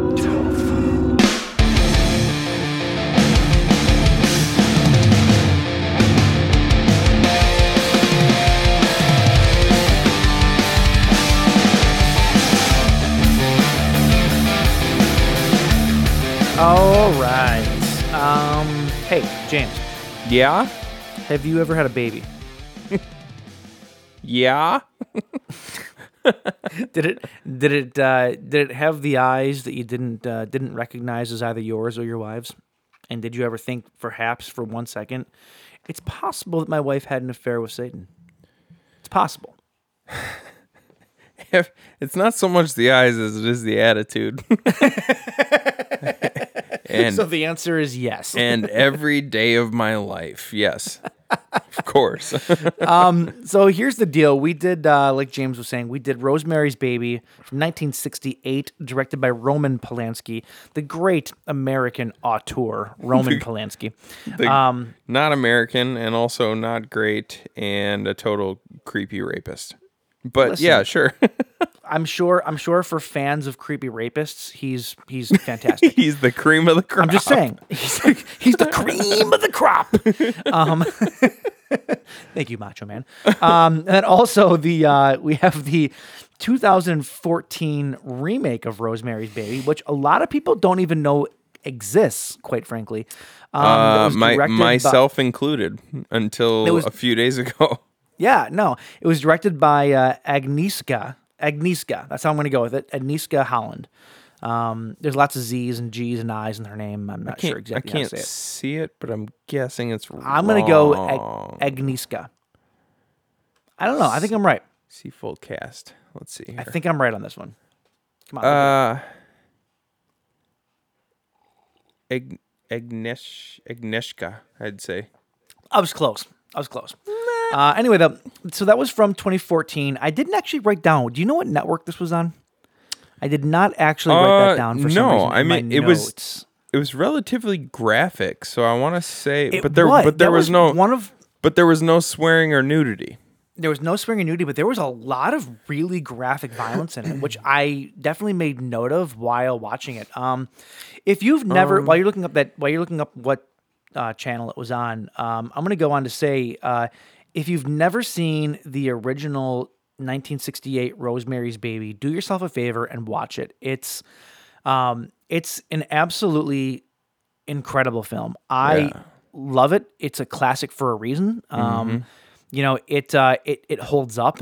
It's weird. It's a weird movie, not just in tone and in direction and everything else. It's weird because it seems like everybody, maybe just Rosemary, but maybe she oozes onto everybody.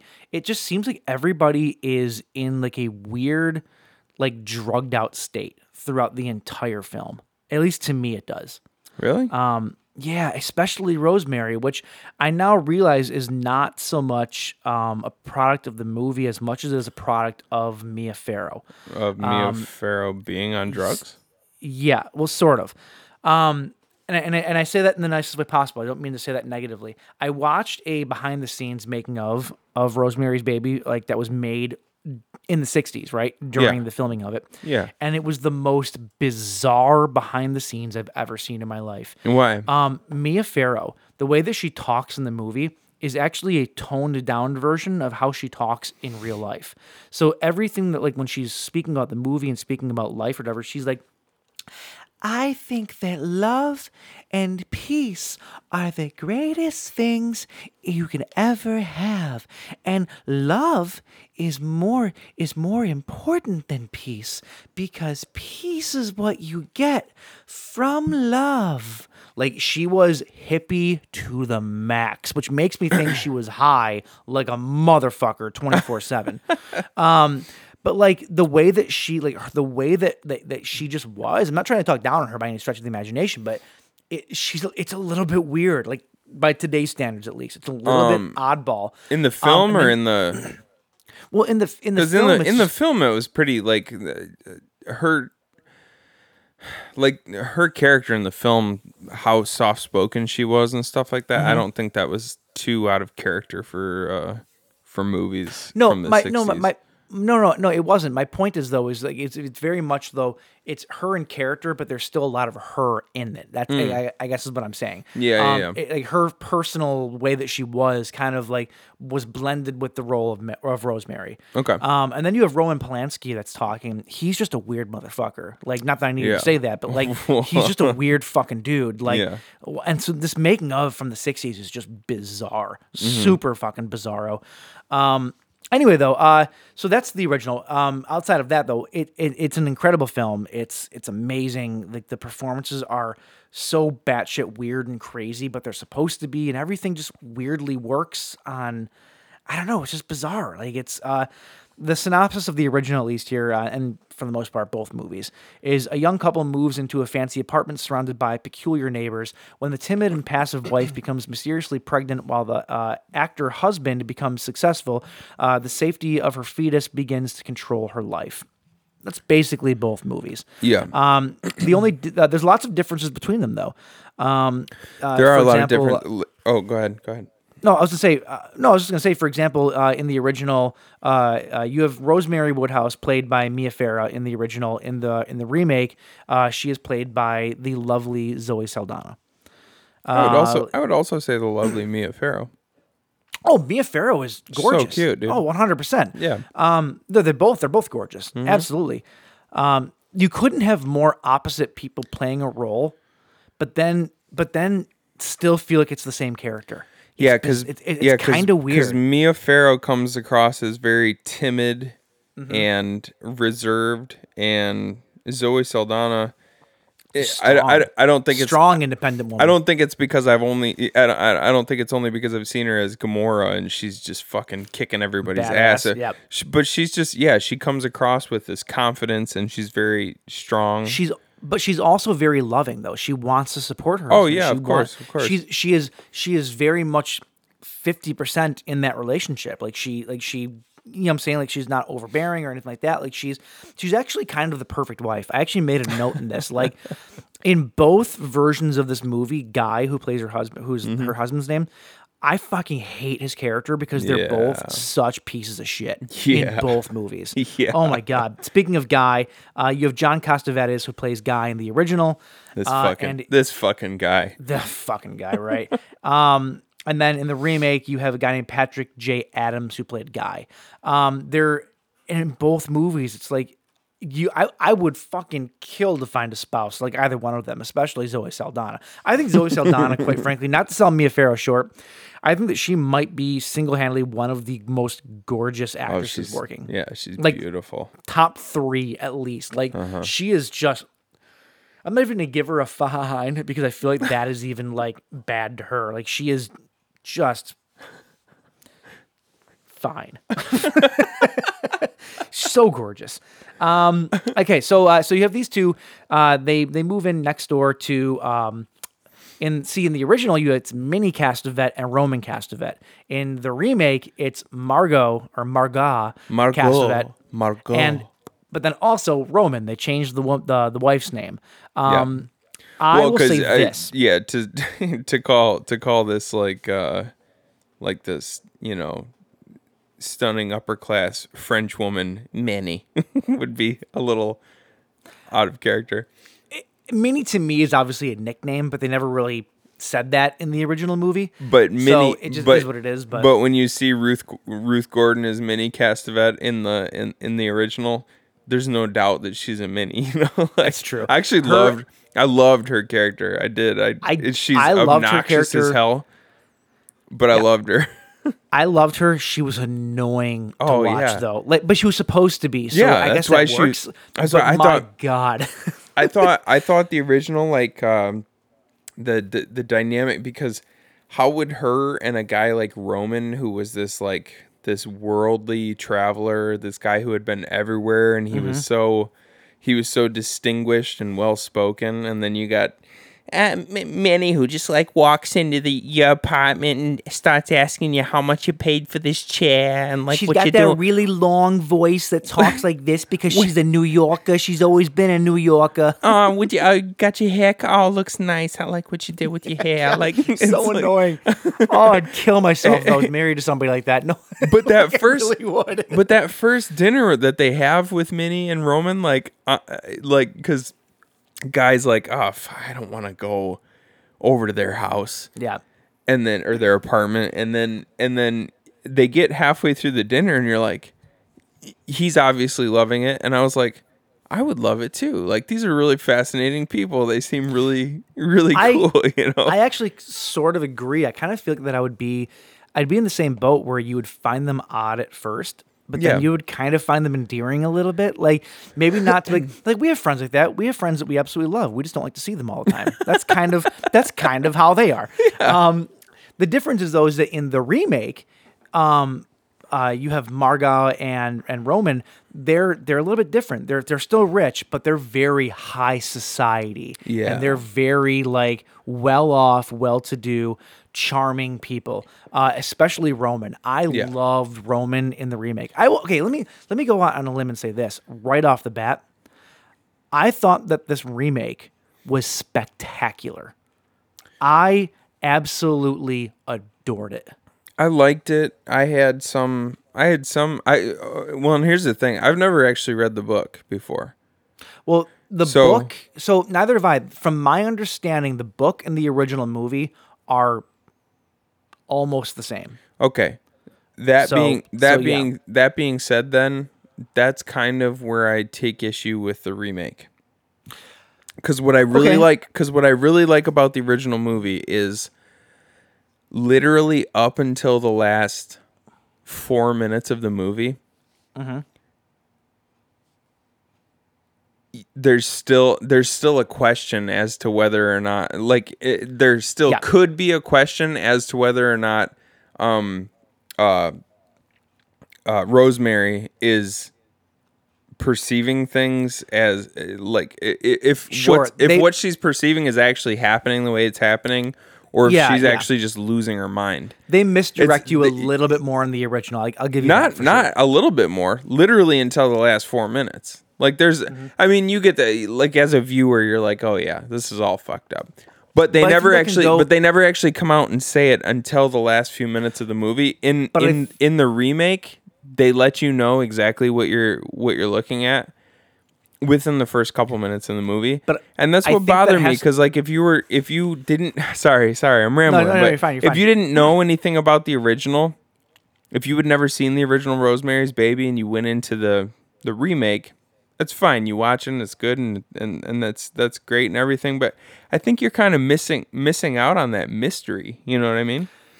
I think the reason that it works is because of the characters of Rosemary between the two movies. In the original, she's very timid and she's very wanting to believe stuff. And I think that personality of Mia Farrow's Rosemary is more in line with that ending. Whereas with Zoe Saldana, you would never believe that she would just suddenly start not thinking what she's thought the entire movie. And That's she true. has a much stronger personality. So That's true. I think agree that with it that. works. I think that it absolutely works better with each individual movie's version of it. I think that it works equally as well because of the character of Rosemary that they've set up throughout the entire movie before. Yeah. So I don't think that I don't think that one is necessarily better than the other. I think that They're just I guess different. I almost prefer the remake though in almost every way. I do. Like, and that's not to say that the original is bad. The original is foundation horror. Like it's the kind of movie that if you are getting into horror, it's one of the top 5 movies I would say see this because you need like to get your training real. Like these are the classics. Like Yeah. the way that people would say watch Frankenstein, right? Watch Dracula. Like I would say Rosemary's Baby is just as important. Yeah. In horror culture. Hulcher. Hulcher. Yeah, put the two words together. That being said, I'm not gonna lie, like, I loved this remake. I thought that being that it was basically 2 movies in one, and it was essentially 3 hours or so, a little less than 3 hours. When all together, because I think it was an hour and 24 minutes a piece. Yeah. So a little bit less than 3 hours. I thought that it's weird because in a lot of remakes, it's almost like they try to reinvent the story, right? This was not the case. Every scene, for the most part, that was in the original was in the remake. They recreated those scenes, so you knew what you were getting into, and I like that because as a remake, it's like when you've seen the original, you kind of go into it knowing what to expect. Personally, and this is just a personal opinion, I realize it's not going to be a popular opinion. I like seeing scenes basically redone. Like, I don't like when remakes just go in a completely different direction and it's a brand new movie. At that point, just write a new fucking movie. Why are you remaking it if you're not going to retell the story that we all know? Right. That's just me. So I really enjoyed the fact that you could literally recut the remake to almost go beat for beat with the original, and I liked that. But on top of it, because you had essentially 2 movies in one, there was so much more room for the movie to breathe, and there were so many more scenes they put in, and so much more character development, and there was just so much more atmosphere and just everything to it. Like I love the fact they centered on the original husband. From the woman that killed herself in the beginning in both movies. There's actually a story about her husband in the remake. There was more story about the character of the police sergeant that she went to was a little bit more in depth. There was I liked Commissioner Fontaine. I liked him as a character, but just again, I guess that's why I kind of, don't get me wrong, I liked the remake, but I think that's why I probably prefer the original a little bit more, because I like the sense of mystery throughout the entire thing. Whereas the extra hours worth of expose that you get on these characters kind of takes away from the mystique, you know what I mean? Oh, see, I disagree. Almost 100%. I loved it. You think that it doesn't take away from the mystique, though? I mean, like, I really don't. Really? See, because they kind of like lay everything out, like they lay everything out just like completely in the open for you. Not really. I mean, the story still progresses the exact same way. No, it doesn't. Not at all. Because sure it does. No, because she doesn't. No, even because begin to in the original, not at any point do you not at any point do you get a conversation between Roman and Guy where they are straight up just saying, like, essentially, like, I'm paraphrasing, but where they essentially are just saying, like, you made a deal with us and you made a deal with the devil, and that's what it is, and now you have to deal with it. I guess, here's the thing. Like, I guess this is the difference between us. Like, I know exactly what you're talking about. In the original, you have Guy. He basically, you don't see the scenes take place to where Roman basically convinced him to sacrifice his baby for his own wealth and everything else, and for his family and all that stuff, right? You don't see that take place. And in the original, Guy is forever a willing, complacent participant in everything that's going on. And he's a piece of shit. He's a giant piece of shit. The way he treats his wife is fucking reprehensible, in my opinion. Oh, yeah. And his whole character is that the entire movie. In the remake, I guess what I like about it is there's so much more depth in that character. So you see them sort of talking about it, and you can sort of see like his descent to the dark side, if you will, Star Wars reference. Like, you kind of see him going there. But what I love about it is that halfway through the flick is, or through the series in this case, you actually do start to see him regret. And you start to see him feel bad about what it is. He still does it, which makes him a giant piece of shit. But there's more of a human side to Guy with it. And I like that a lot more, because you're seeing him go through the roller coaster of emotions too. Like, there's parts where he's telling Roman, I don't want to be a part of this anymore. You promised this and blah, blah. And Roman has to be like, well, listen, if you stay here and do what we say, they are safe. Wink, wink, nudge, nudge, we'll fucking kill you. Like, there's there's so much more to the character of Guy in the remake, and I just found it way more engaging as opposed to not knowing. I found it way more engaging. And don't get me wrong, he's still a giant piece of shit because he still does it. I guess I just like I don't know, man. I loved it. Like when you're thinking of it in terms of it being like a parable. I guess that's why I like the original more, because you have a character like Guy who is so hell bent on getting what he wants that he's willing to literally sell out his wife and child for it. But in the remake, it's sort of a cautionary tale, you know what I mean? But in the remake though, Guy's main reason for doing it was so in the original, Guy's reason for signing on to it, right, was ego. It was his own self-ego. It was like, I have to be this actor. We didn't even get into that. In the original, he's an actor. In the remake, he's a writer. Right. So there's a difference in the Guy character there. But in the original, he wants to be a famous actor so bad. So he basically does everything for his own personal gain and sacrifices his family in order to do so. That's all he cares about. Right. Whereas in the remake, well, he's actually, I mean, technically he's only sacrificing, he's not even sacrificing he's willing to lose his marriage, though, to get what he wants. He's willing to put his wife at risk as well. You're right. Like, to get what he wants. Whereas in the remake, because you have a much more fleshed out character, he's doing it because he's terrified, because he lost his advance on his book and because everything else, he's terrified that he can't support his family. So the reason that he does it are actually more modest reasons, where he's doing it to support his family because he thinks he has to do that to be able to support his wife, because that's his main reason for doing it. And I guess so it makes it kind of more not better, but more understandable, and there's just so much more depth to the character. And in my opinion, I guess again to say, I guess that's kind of why I prefer the original, because you're not like, I never saw it as you're meant to be thinking of it in terms of what is this man willing to do to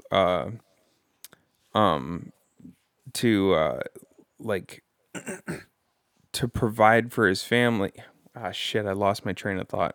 I just lost my train of thought. I need to start, damn it. I need to start writing this stuff down. Yes, see? Gotta take notes, James.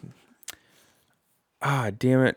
You said something and it had me, I had a really good point. He was trying to provide he was trying to provide for his family. He was more doing it because, the original was more his ego. He wanted to be a famous actor.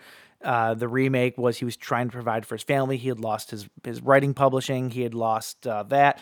He was, come on, am I doing anything here? No, trying to get your juices. I appreciate it. I appreciate it, but fuck, I had a rebuttal, but I can't think of what it was now.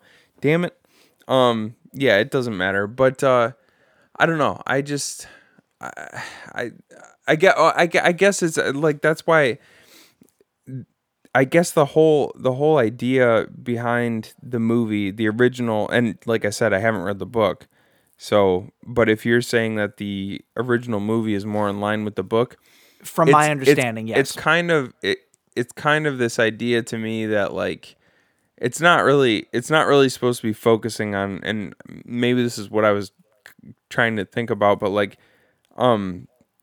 it's not really focused on, like, what a man is willing to do to provide for his family, so much as it is like a cautionary tale about selling your soul. Like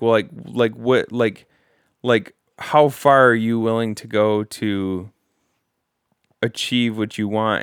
And you could kind of pair that up with what a lot of people, especially in the entertainment industry, go through. Sure. Like, a lot of people are willing to really sort of sacrifice everything for fame. Really do some terrible things to gain the notoriety that they want. Damn it, that's not that's not really where I wanted to go with it either, but fuck, I wish I could remember what I was thinking, but because it was very relevant to whatever you were saying, but it jumped out of my brain. I think that there's another big difference between the two of them, and one of the main scenes of both movies is how Rosemary actually gets pregnant. So they have in both movies they agree that they want to try to conceive. In the remake, Rosemary already had a miscarriage, which again, expose, character building. So she's unsure about it, and he has to sort of convince her into it. But in both movies, Guy basically ends up drugging her to where she basically becomes unconscious, and then there's a big ceremony where she gets raped by Satan. That's basically the way to put it. In the original movie, it legitimately is like Satan. In the remake, basically looks like the French version of Jared Leto. It's the eyes. He had Jared Leto's eyes, man. I don't know what it was. Beautiful, beautiful eyes. You know what's fucked up? Because in both movies you essentially have Rosemary being raped by Satan.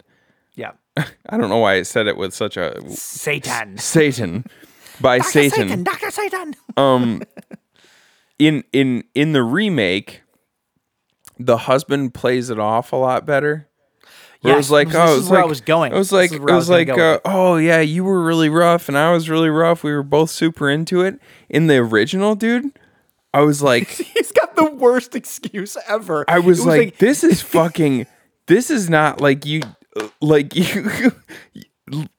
How do you just play this off as a whoopsie? Like like she wakes up. It's all very like. She wakes up and she. This is how the scene may as well have gone. She actually does this. She wakes up and she goes, "Oh, I had this terrible dream where somebody was raping me and he was inhuman." The next line should have been, "Oh nope, that was me." I raped because it was that's literally basically what he did. He's like she wakes up and she's got scratches all over his back, her back, and he goes, "Oh well, I didn't want to miss baby night." And you're like, James, huh? James, what? Didn't you know that a husband can't rape a wife? Didn't you know that? Those are the rules. Oh, of course. Those are the sex rules. You should know that. Yeah, and my note literally from the original movie is Guy's great cover up for he's drugging joking, her. by the way, everybody. He's joking. Yes, I'm joking. Even though rape's not a joke. Guy's great cover up for drugging her and offering her to the devil was that he basically raped her while she was unconscious. Great fucking cover. Like, no, it's cool. I raped you. Yeah. Like wait, what? Oh yeah, don't worry, baby. I just raped you while you were sleeping. Like, what the fuck? At least in the remake, he played it off as though they were both into it. We were both into it. Like, we were both scratching each other. Like, I'm sorry you don't, and this is not any sort of like a past or anything, but like everybody has been, I think, in a situation where you've gotten super drunk with your significant other. You've probably had some sex, and in the morning it's a little bit foggy. Like, I think everybody, not everybody, but like a lot of people have been in that situation. Yeah. So it's more, I don't want to say understandable, but you can almost play it, if you're being that kind of a piece of shit, you can play it off better. Being like, I don't know what happened last night. We were both into it. It sucks that you don't remember, but look, I have scratches on me too. You were into it as well. Like, he played it off way better.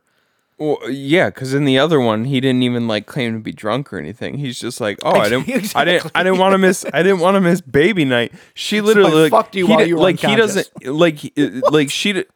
He doesn't even say, he doesn't even try to say, "Oh, you were into it too. You were conscious and you were with me at the time." He just goes, "Oh yeah." Oh, he says, yeah, it was like if I had a necrophilia kink, like that's what it would. Yes. I was like, holy shit, dude! He fucked her unconscious corpse. Yeah, that's his big excuse, and he didn't even do it. and then he just sits down, like puts his hand on her chin and goes, "You want a bagel or something?" He doesn't ask her if she wants a bagel, but he might as well have. Like, it's cool though, baby. You want a bagel? I'll get you a bagel. Like, what the fuck, God. Dude? It was You're a piece of awkward. shit. It was so awkward and shitty. Like, oh my God. Yeah, that was awful. Yeah. Another thing, since we're going back and forth here, one thing that we did not mention is that the original movie takes place in New York.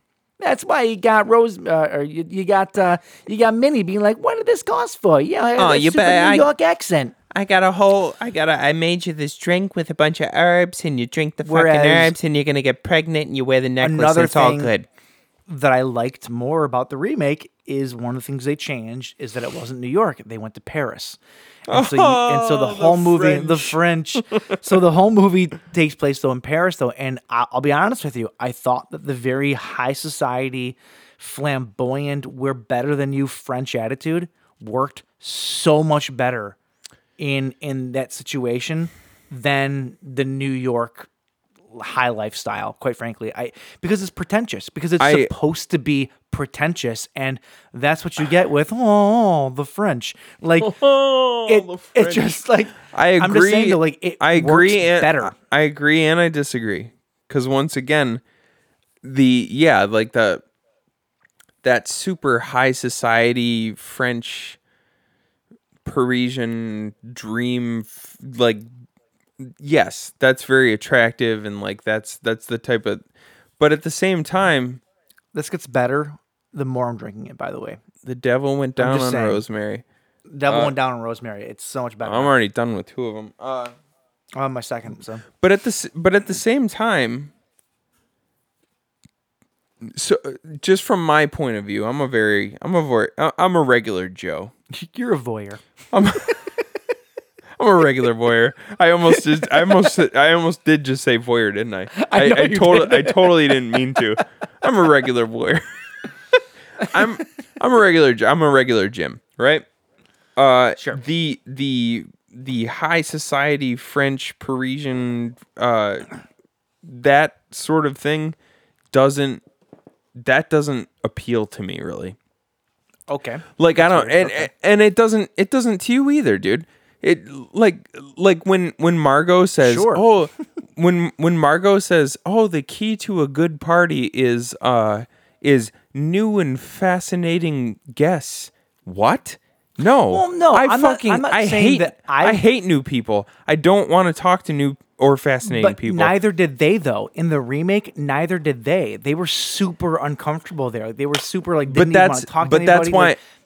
That's why I'm saying them in that particular situation. But that's why I'm saying I liked the original in that instance more than the remake, because in the original, yes, I hate getting to know new people, but it's just because I have I don't know, I'm awkward and I'm weird about it. Mm-hmm. But Minnie and Roman were the type of people, they didn't invite them over for a giant party with 50 new people that they had to meet. They invited them over for some nice 2-inch thick sirloin steaks and some vodka. What did they call those? Vodka roses? What the hell? Yeah.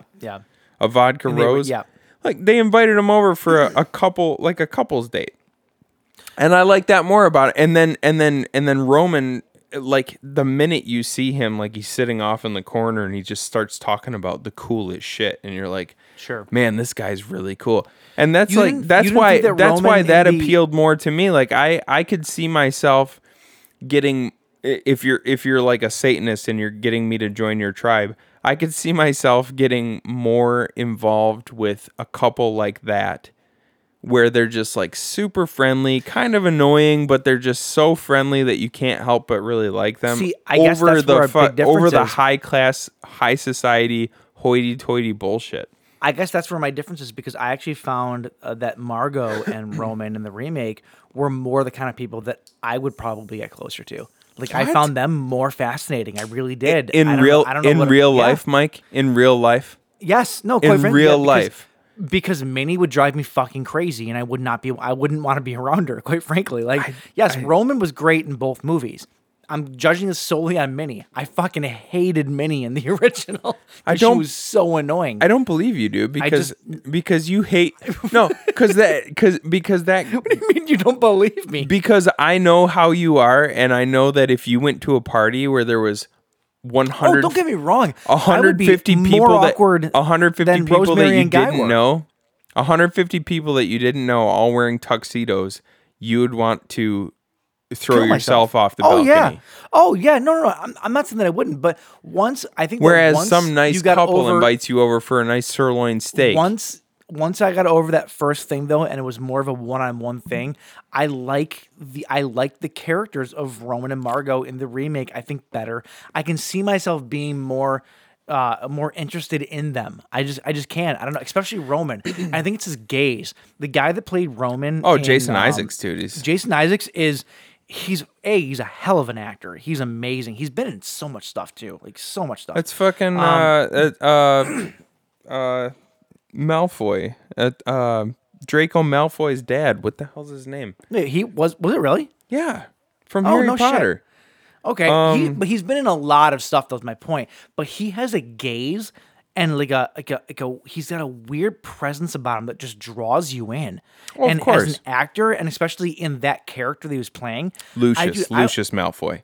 I'd sell my soul to Satan for him. Are you kidding me? Like I just would. Like he oozes that sort of belongingness that I think anybody would want to be a part of because he's so worldly and so cultured.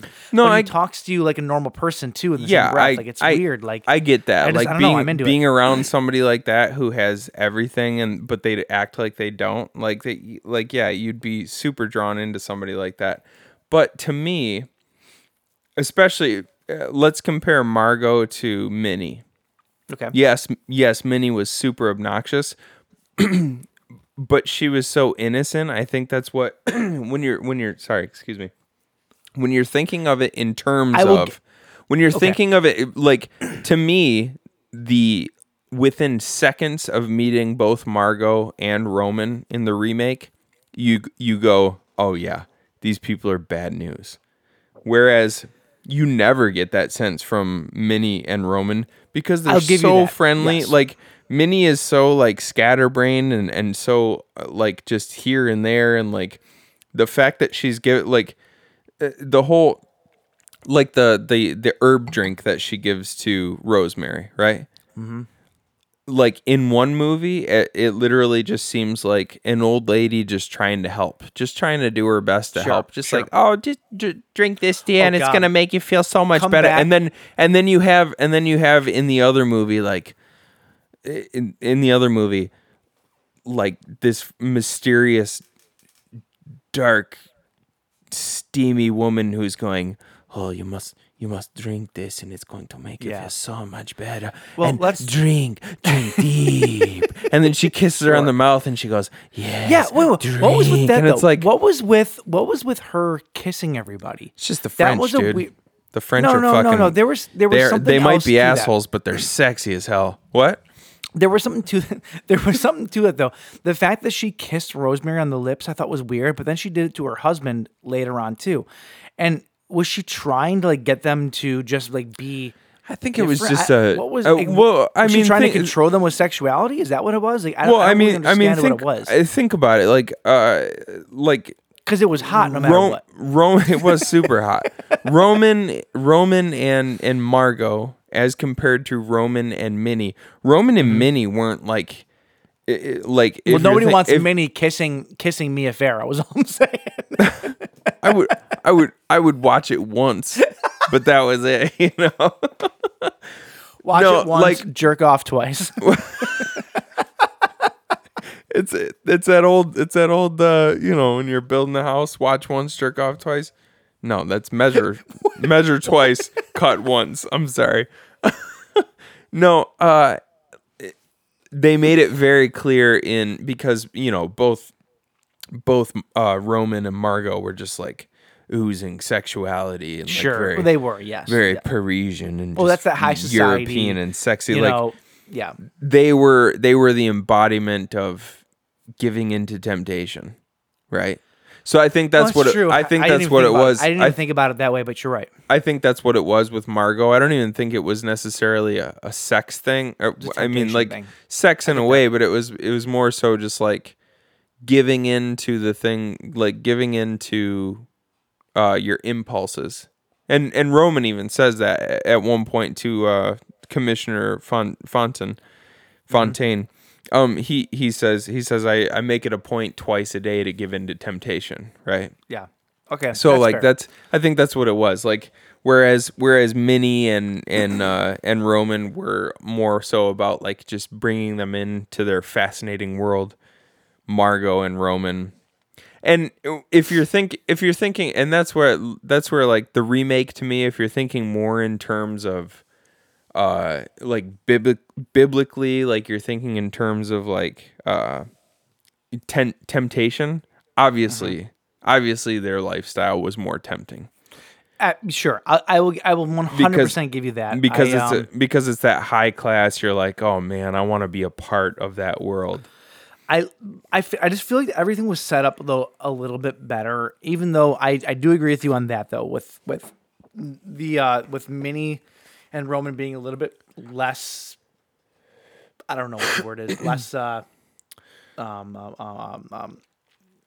Well groomed. When you think somebody is doing something conspicuous. Less conspicuous. I agree with you 100% on that. I do. Yeah. Because right off the bat, you do know that Roman and Margot are.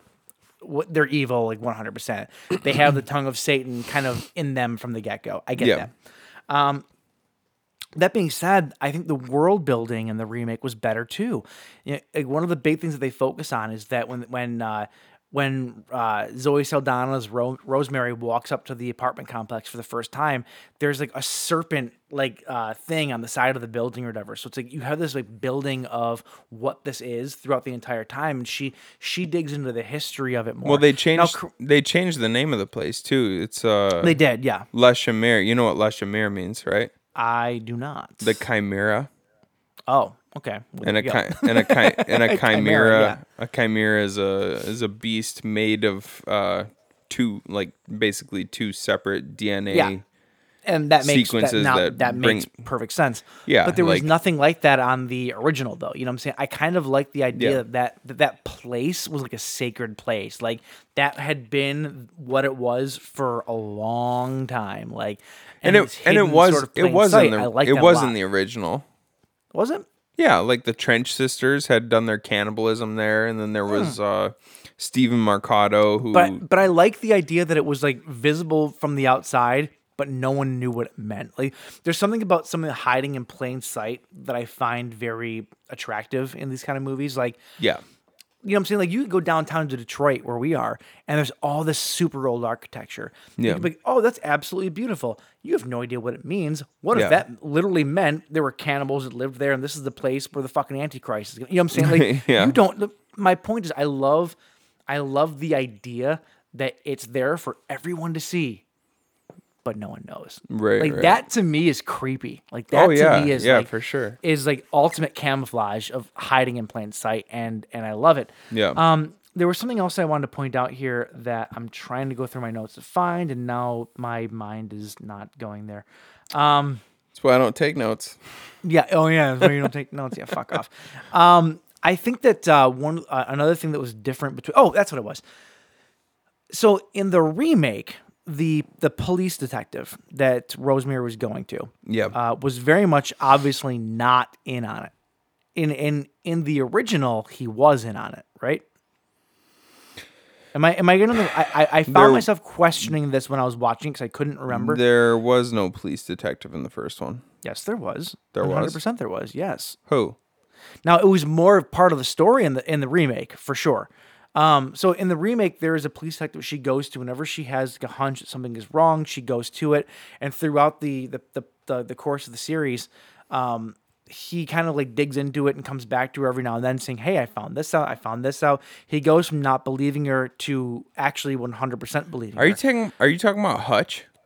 No. Who are you talking Hutch about? is the friend. No, the police commissioner in the original, when they're at the party originally, they introduce Rosemary and Guy to the police commissioner, and she goes to him in the original with stuff, but he just kind of blows her off, saying that nothing's a big deal. And I want to say at the end of the movie, he ends up being one of the people that are in on it because she goes to him, and he basically like acts like he's trying to be with her, but then isn't. And you find out that everybody in the area, like the doctor, the detective, everybody was in on it. Whereas in the remake, why do I not remember the police commissioner in the original? Oh, I don't yeah, he remember. absolutely was. I don't remember that at all. Whereas in the remake, though, it's way more of a point because he actually gets cursed by the Satanists and dies. Yeah. Which actually leads me to another point where the biggest problem that I have in the entire 2-part remake was when the police commissioner dies. He's driving through the city and he starts sweating like crazy and his car starts to have like a thunderstorm. And there's this weird French polka music playing that is so weird. Incredibly out of place. That was very weird. It sucked my entire focus out of the movie.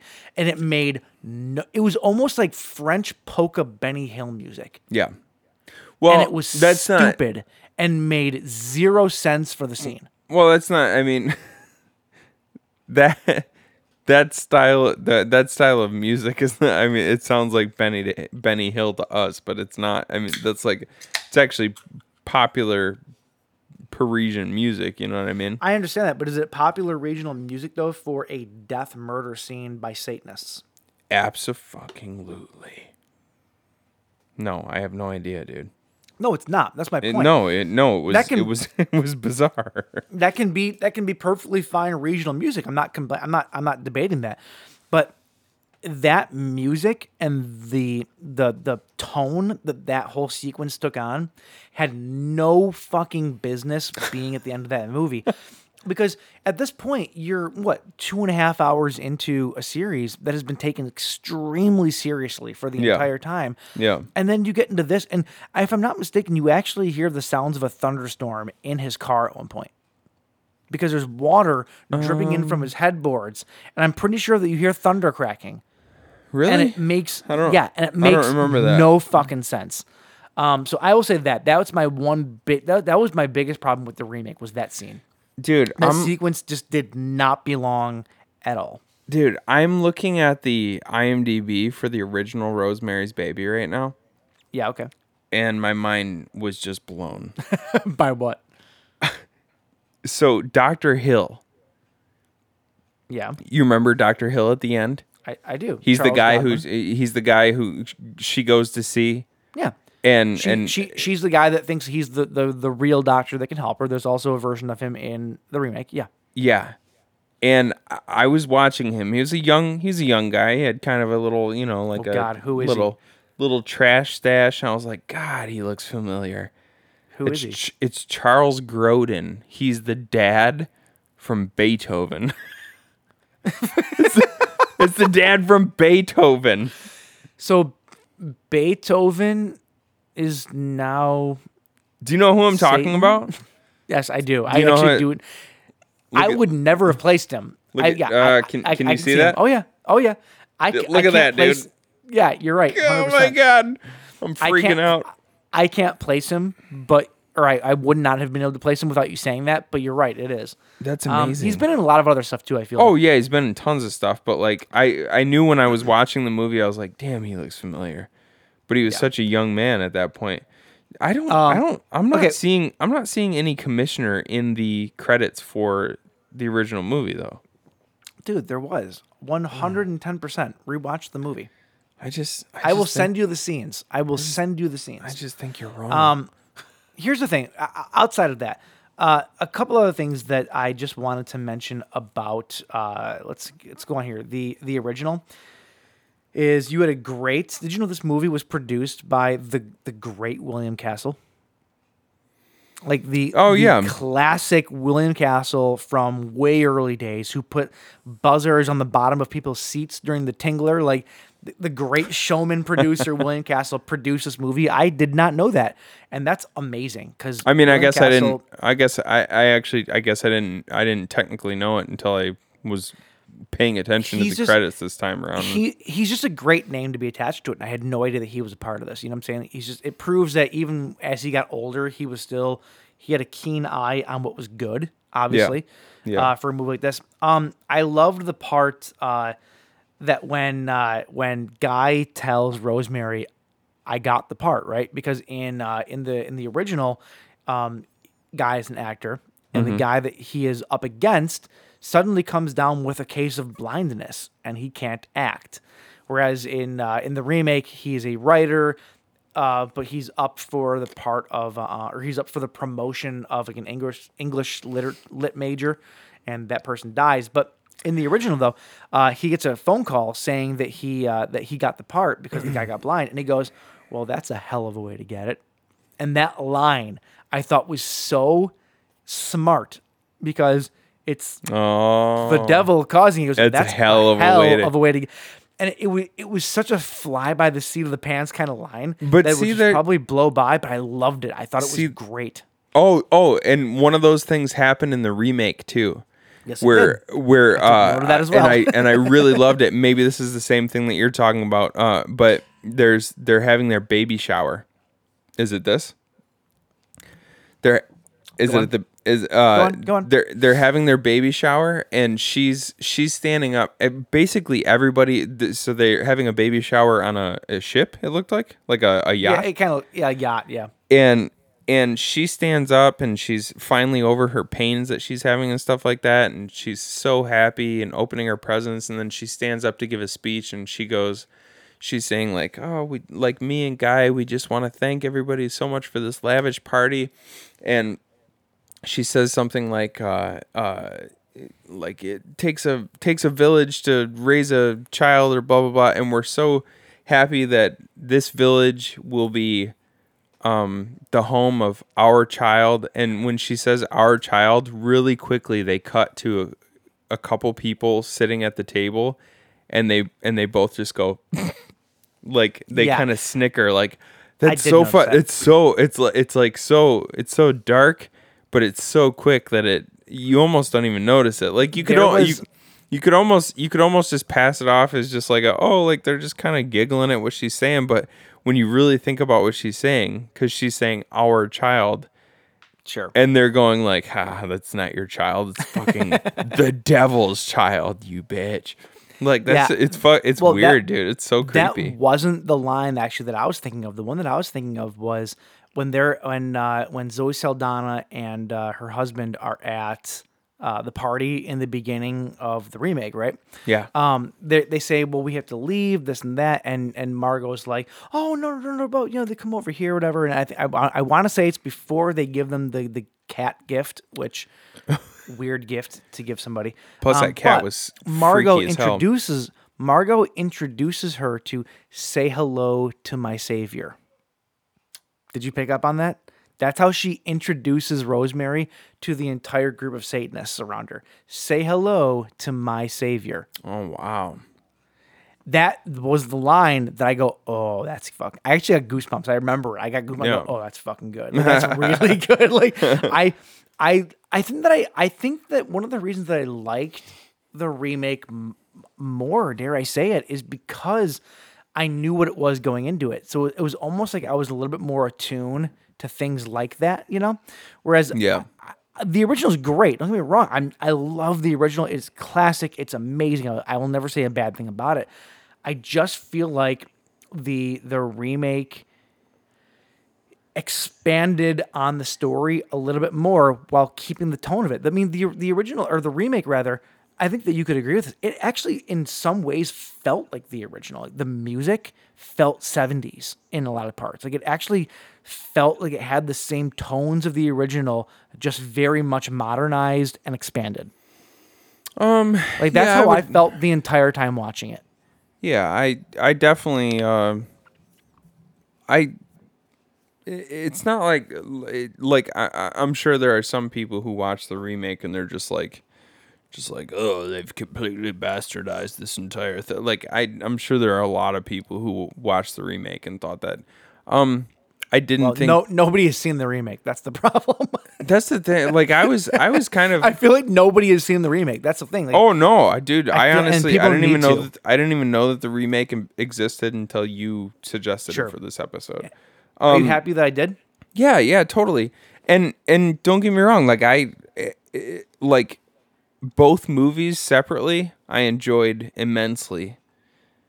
I think that when I'm just looking at them as specifically Rosemary's Baby, though, I slightly Yeah, like like like 60-40, or like 64-36 preferred the The original. original. Yeah. I guess I'd be probably just the opposite. I'm probably the same ratio, just opposite end of the spectrum. Like and that's weird. Like I'm not one that typically will say here the remake is better. Yeah. I just think that they were, excuse me, were extremely smart about this remake. Because even though you prefer the original, I mean, will you agree with me when I say that like the remake was, it did not shit on the original at all. It felt like the original. It felt like you were watching the original just with more. I think Like, it really I was. think it hit all the same beats as the original. So in that way, it didn't shit on it. Mm-hmm. It hit all the same beats, so it hit all the very necessary parts.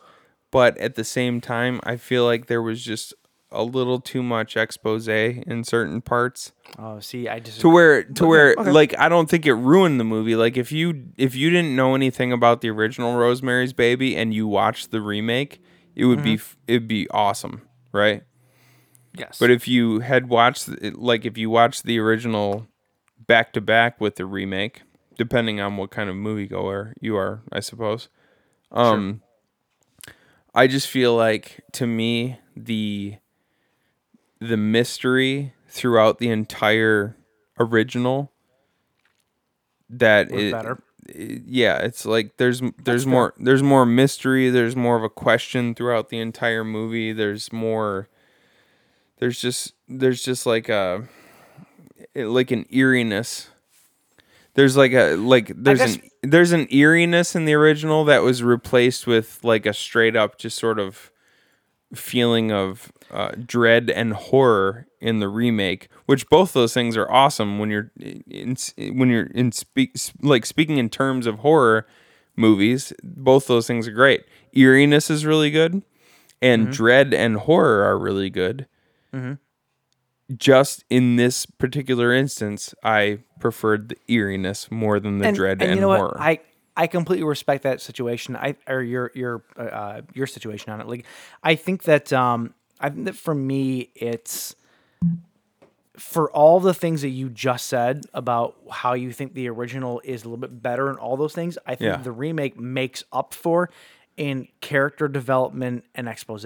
Like I think that all of those things that you liked about the one thing can be made up for in the other, which is why I think they're both very neck and neck. Like they're both, I think, great films. They're both exceptional films, actually, I would say. I think that Yeah, I would actually this go is ahead. one of those weird instances where the remake, I think, deserves a place alongside the original on the pedestal that it's on. Like I think that I would agree with you that like I would tell people to go out and do exactly what we did and watch them back to back.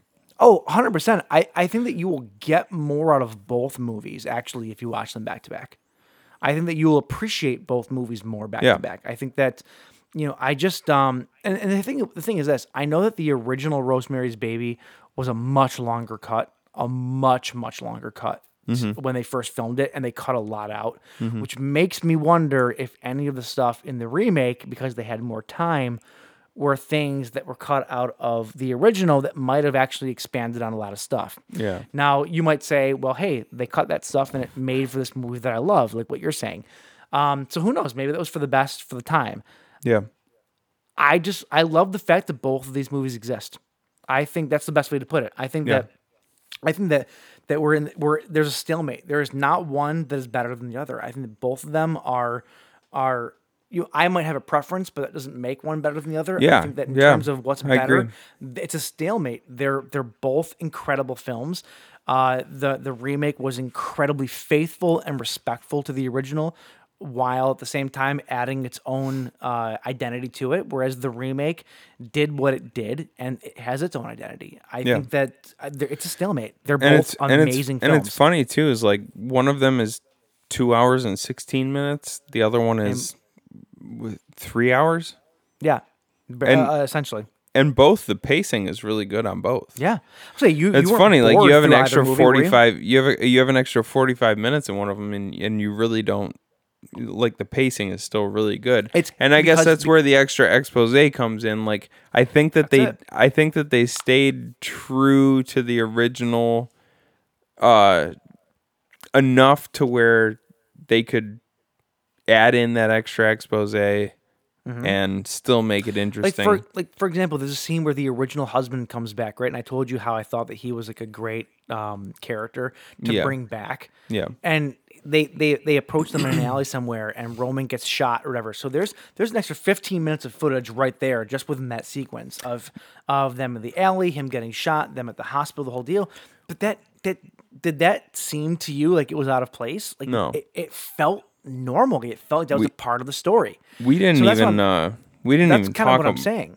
We didn't even talk about any of the kills or anything, by the way. Which is these movies don't really these movies aren't really about the kills so much. Well, I agree, but there was way more violence added into the remake, and it didn't feel out of place. I actually kind of liked the fact that it was more horrorized. Like, it was a little bit more. It wasn't too much. It just added in a couple more things to kind of make it a little bit like more like for horror fans. Like, it was. By the way, I looked this up to see what network it came out on. It was on NBC. Like, yeah. Wow. Like, it was really pretty fucking graphic for NBC. There was like threats, like throats slit open and gurgling, and the chick being burnt with hot oil, and then having the dude getting hit by a cement truck, and you seen the fucking blood stain on the cement. I think the two that really stuck with me were when Julie died, because she got the hot oil splash on her. There was something like so horribly realistic about when she was on the ground, like convulsing and stuff, and her face had just been horribly burned, so her eye wouldn't blink all the way. Oh yeah. I was like, oh fuck! And then when that whole sequence was crazy. It was so frenetically edited. It was like I loved it. It was almost like Final Destination. Yes, it was. And then the scene where the husband of Nina, when he wakes up in the middle of surgery, I was like, oh shit, that was. I can't believe they aired that on NBC. That's fucked up. Kind of crazy. I thought that it was network TV. I just didn't know for sure. But that's pretty fucking nutty. But then again, though, didn't NBC know who aired American Horror Story? AMC. Oh, AMC. Okay, so that's different though. AMC is more cable, but for NBC, it almost makes me wonder if those scenes were in the aired version. Or if the version that they released might have had some stuff added back in. Maybe. Makes me wonder. I don't know that for sure. Yeah. Who knows? But I think we should probably wrap up. I think that's it. We're Can I add one thing? Yeah. Just one really, really, really quick thing. Absolutely. How was Roman in the original movie? Yeah. How was Roman not Roger Corman? Because he looked exactly like him. The world may never know. I'm just saying, I think they're the same person. Because Roman was Roger. Because in 68, Roger Corman would have been... the same age. Oh, you just cut out for a second, but... Roger Corman would have been the same age as Roman in Rosemary's Baby. Oh, yeah. Really? Roger Corman is 100 years. Roger Corman is practically 100 years old right now. Is he? So yes. Oh shit. In the 60s, he would have been like 50 or 60. Sure. Okay. How was that not Roger Corman? Fuck. Anyway, all right. That's Rosemary's Baby and Rosemary's Baby. Yes, right? sir. I hope that we made y'all want to go out and watch both of these films if you hadn't already, because they're both amazing. Just do. They really were both really, really awesome.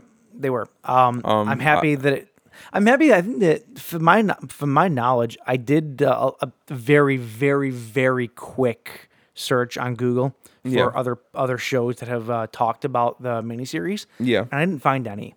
Really? So I'm not going to say that we're the first, by all means, and we're not. I'm going to say it. I'm going to say that it. we're the first current podcast to probably cover this miniseries. I'm going to say today's it. day and age. Hold on. Here it comes. I'm going to say it. Oh, God, what is it? We're the first. I knew it. I knew it. Strike up the tuba.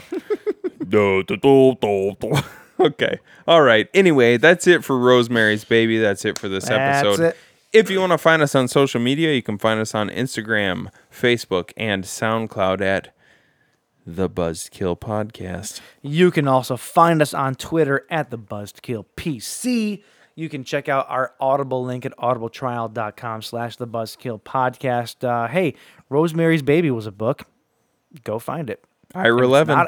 Ira Levin? It's not. Right? What's it? Written by Ira Levin? Oh, I think so. Sure. Yes. The book's got to be on Audible. If it's not, don't sue us. Oh, I guarantee it is. and why would you sue us anyway? I mean, don't, right? Regardless, anyway, you're going to get a free book out of the deal. So Exactly. You get a 30-day free trial, and if you don't like it, cancel it. You get to keep the book. You're in quarantine. What the fuck else do you have to do? yeah, Get a book. exactly. Go get a book. Exactly. Also, you're in we are on. quarantine. You swear during ads. That's what's up. I'm pretty sure they're not paying us anymore, so whatever. it is what it is. Remember, we are also on iTunes, Google Play, Stitcher, all third-party apps. Clearly, if you're listening to this, you've already found us. So tell a friend, tell 2, tell 3, not 4. That's greedy. We don't want to be greedy. So, hey, do your thing.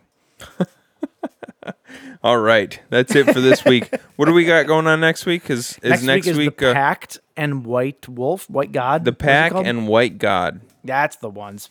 I'm very excited for White God. I've been meaning to watch it for like 4 years now. So I'm looking forward I'll to be it. honest with you. I've not heard of either of these movies. So Okay, good. I'm excited to watch them both. Don't even watch trailers for them. I just want you to go in fully blind. I won't. All right. Well, that's it. blind, Hey, until next week, right? Yes, sir. Cheers, bud. Cheers. Try to have a good night.